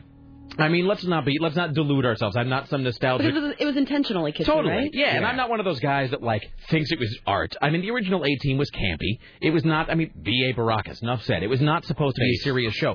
It would be an interesting twist, though, to maybe keep a little bit of dark humor in it, but actually make a flat-out, full-on action film, quality. It would be interesting at least to see them try to tackle it head on and make it good. I'll probably get hate mail for this, but just like Michael Mann did with Miami Vice. Yeah, exactly. No. He didn't take himself too seriously. And you know what? It was a good movie. And Miami Vice, the film, was flawed, not perfect, but you know what? I admire him for trying to do it straight on and make a good film out of it. You know that's not going to happen though. They're going to have Ice Cube and Ashton Kutcher and Robin Williams, Will Ferrell. Right. They're going to be in the new A-Team. You know that's what's going to happen. Are you hiding something from me over there? No, you guys never stop talking, so I can never interject. Oh. I wanted to show you. Oh, the front of the KXL. Wow. Owned. Dude. I've been to that lobby a couple times. It was a very nice lobby. Maybe they were aiming for you. Yeah, look at that. Jesus. Oh. Wow. Thank God there was no one standing there. Yes. There are 2 side doors to get in and out of the building, though, and a back door. Does Lars have a secret door? Someone was jamming a car into the lobby. That car was really XL.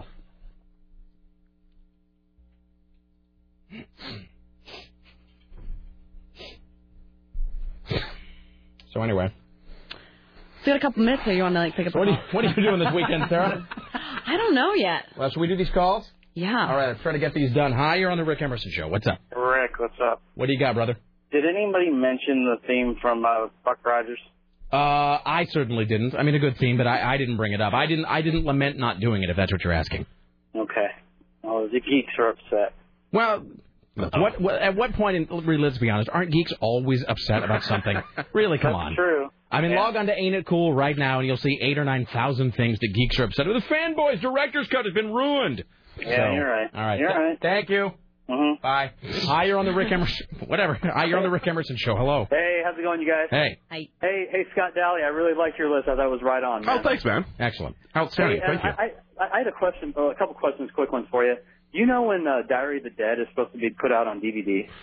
It came out in theaters a few weeks ago. I would imagine probably Really? be a DVD I didn't even care enough to note that it was in theaters. Did I reviewed it? I know. Yeah. He came in and talked about it. But I don't remember, but I thought it was still to be released. I would imagine probably May or June at the latest. Okay. Yeah, Hey, get in line now.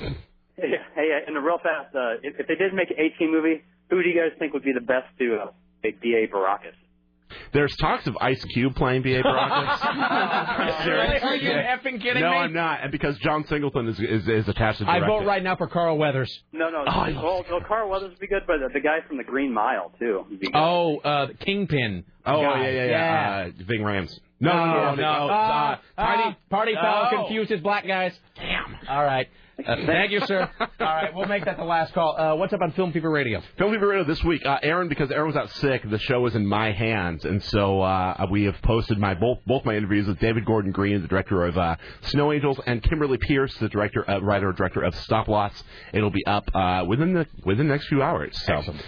It's just me, so bear with me. All right, I want to thank senior radio correspondents Lisa Desjardins, Steve Kastenbaum, James Roop, Scott Dowley from Film Fever Radio, and is that it? Yeah, I think that was it today. And we have to thank Timmy Ryan. Timmy Ryan, ladies and gentlemen. Let's give it up to Timmy Ryan. They're big shoes to fill. So well done. Rick Emerson Show produced today and every day by the lovely and talented Sarah Stillen for AM 970 Solid State Radio. In the newsroom today, Timmy Ryan. On the phones, Richard Bristol. Dave Zinn is the gatekeeper. Bridget from upstairs is the web mistress. CBS Radio Portland marketing guru, Susan Reynolds. Like us next. Don and Mike at 7. Have a good weekend. We'll see you Monday at 10 for the recap, 11 for the show. Don't let the bastards run anything. You're listening to snakes and stuff. Do the rest. Bye. Now. Choose your destiny. You will never win.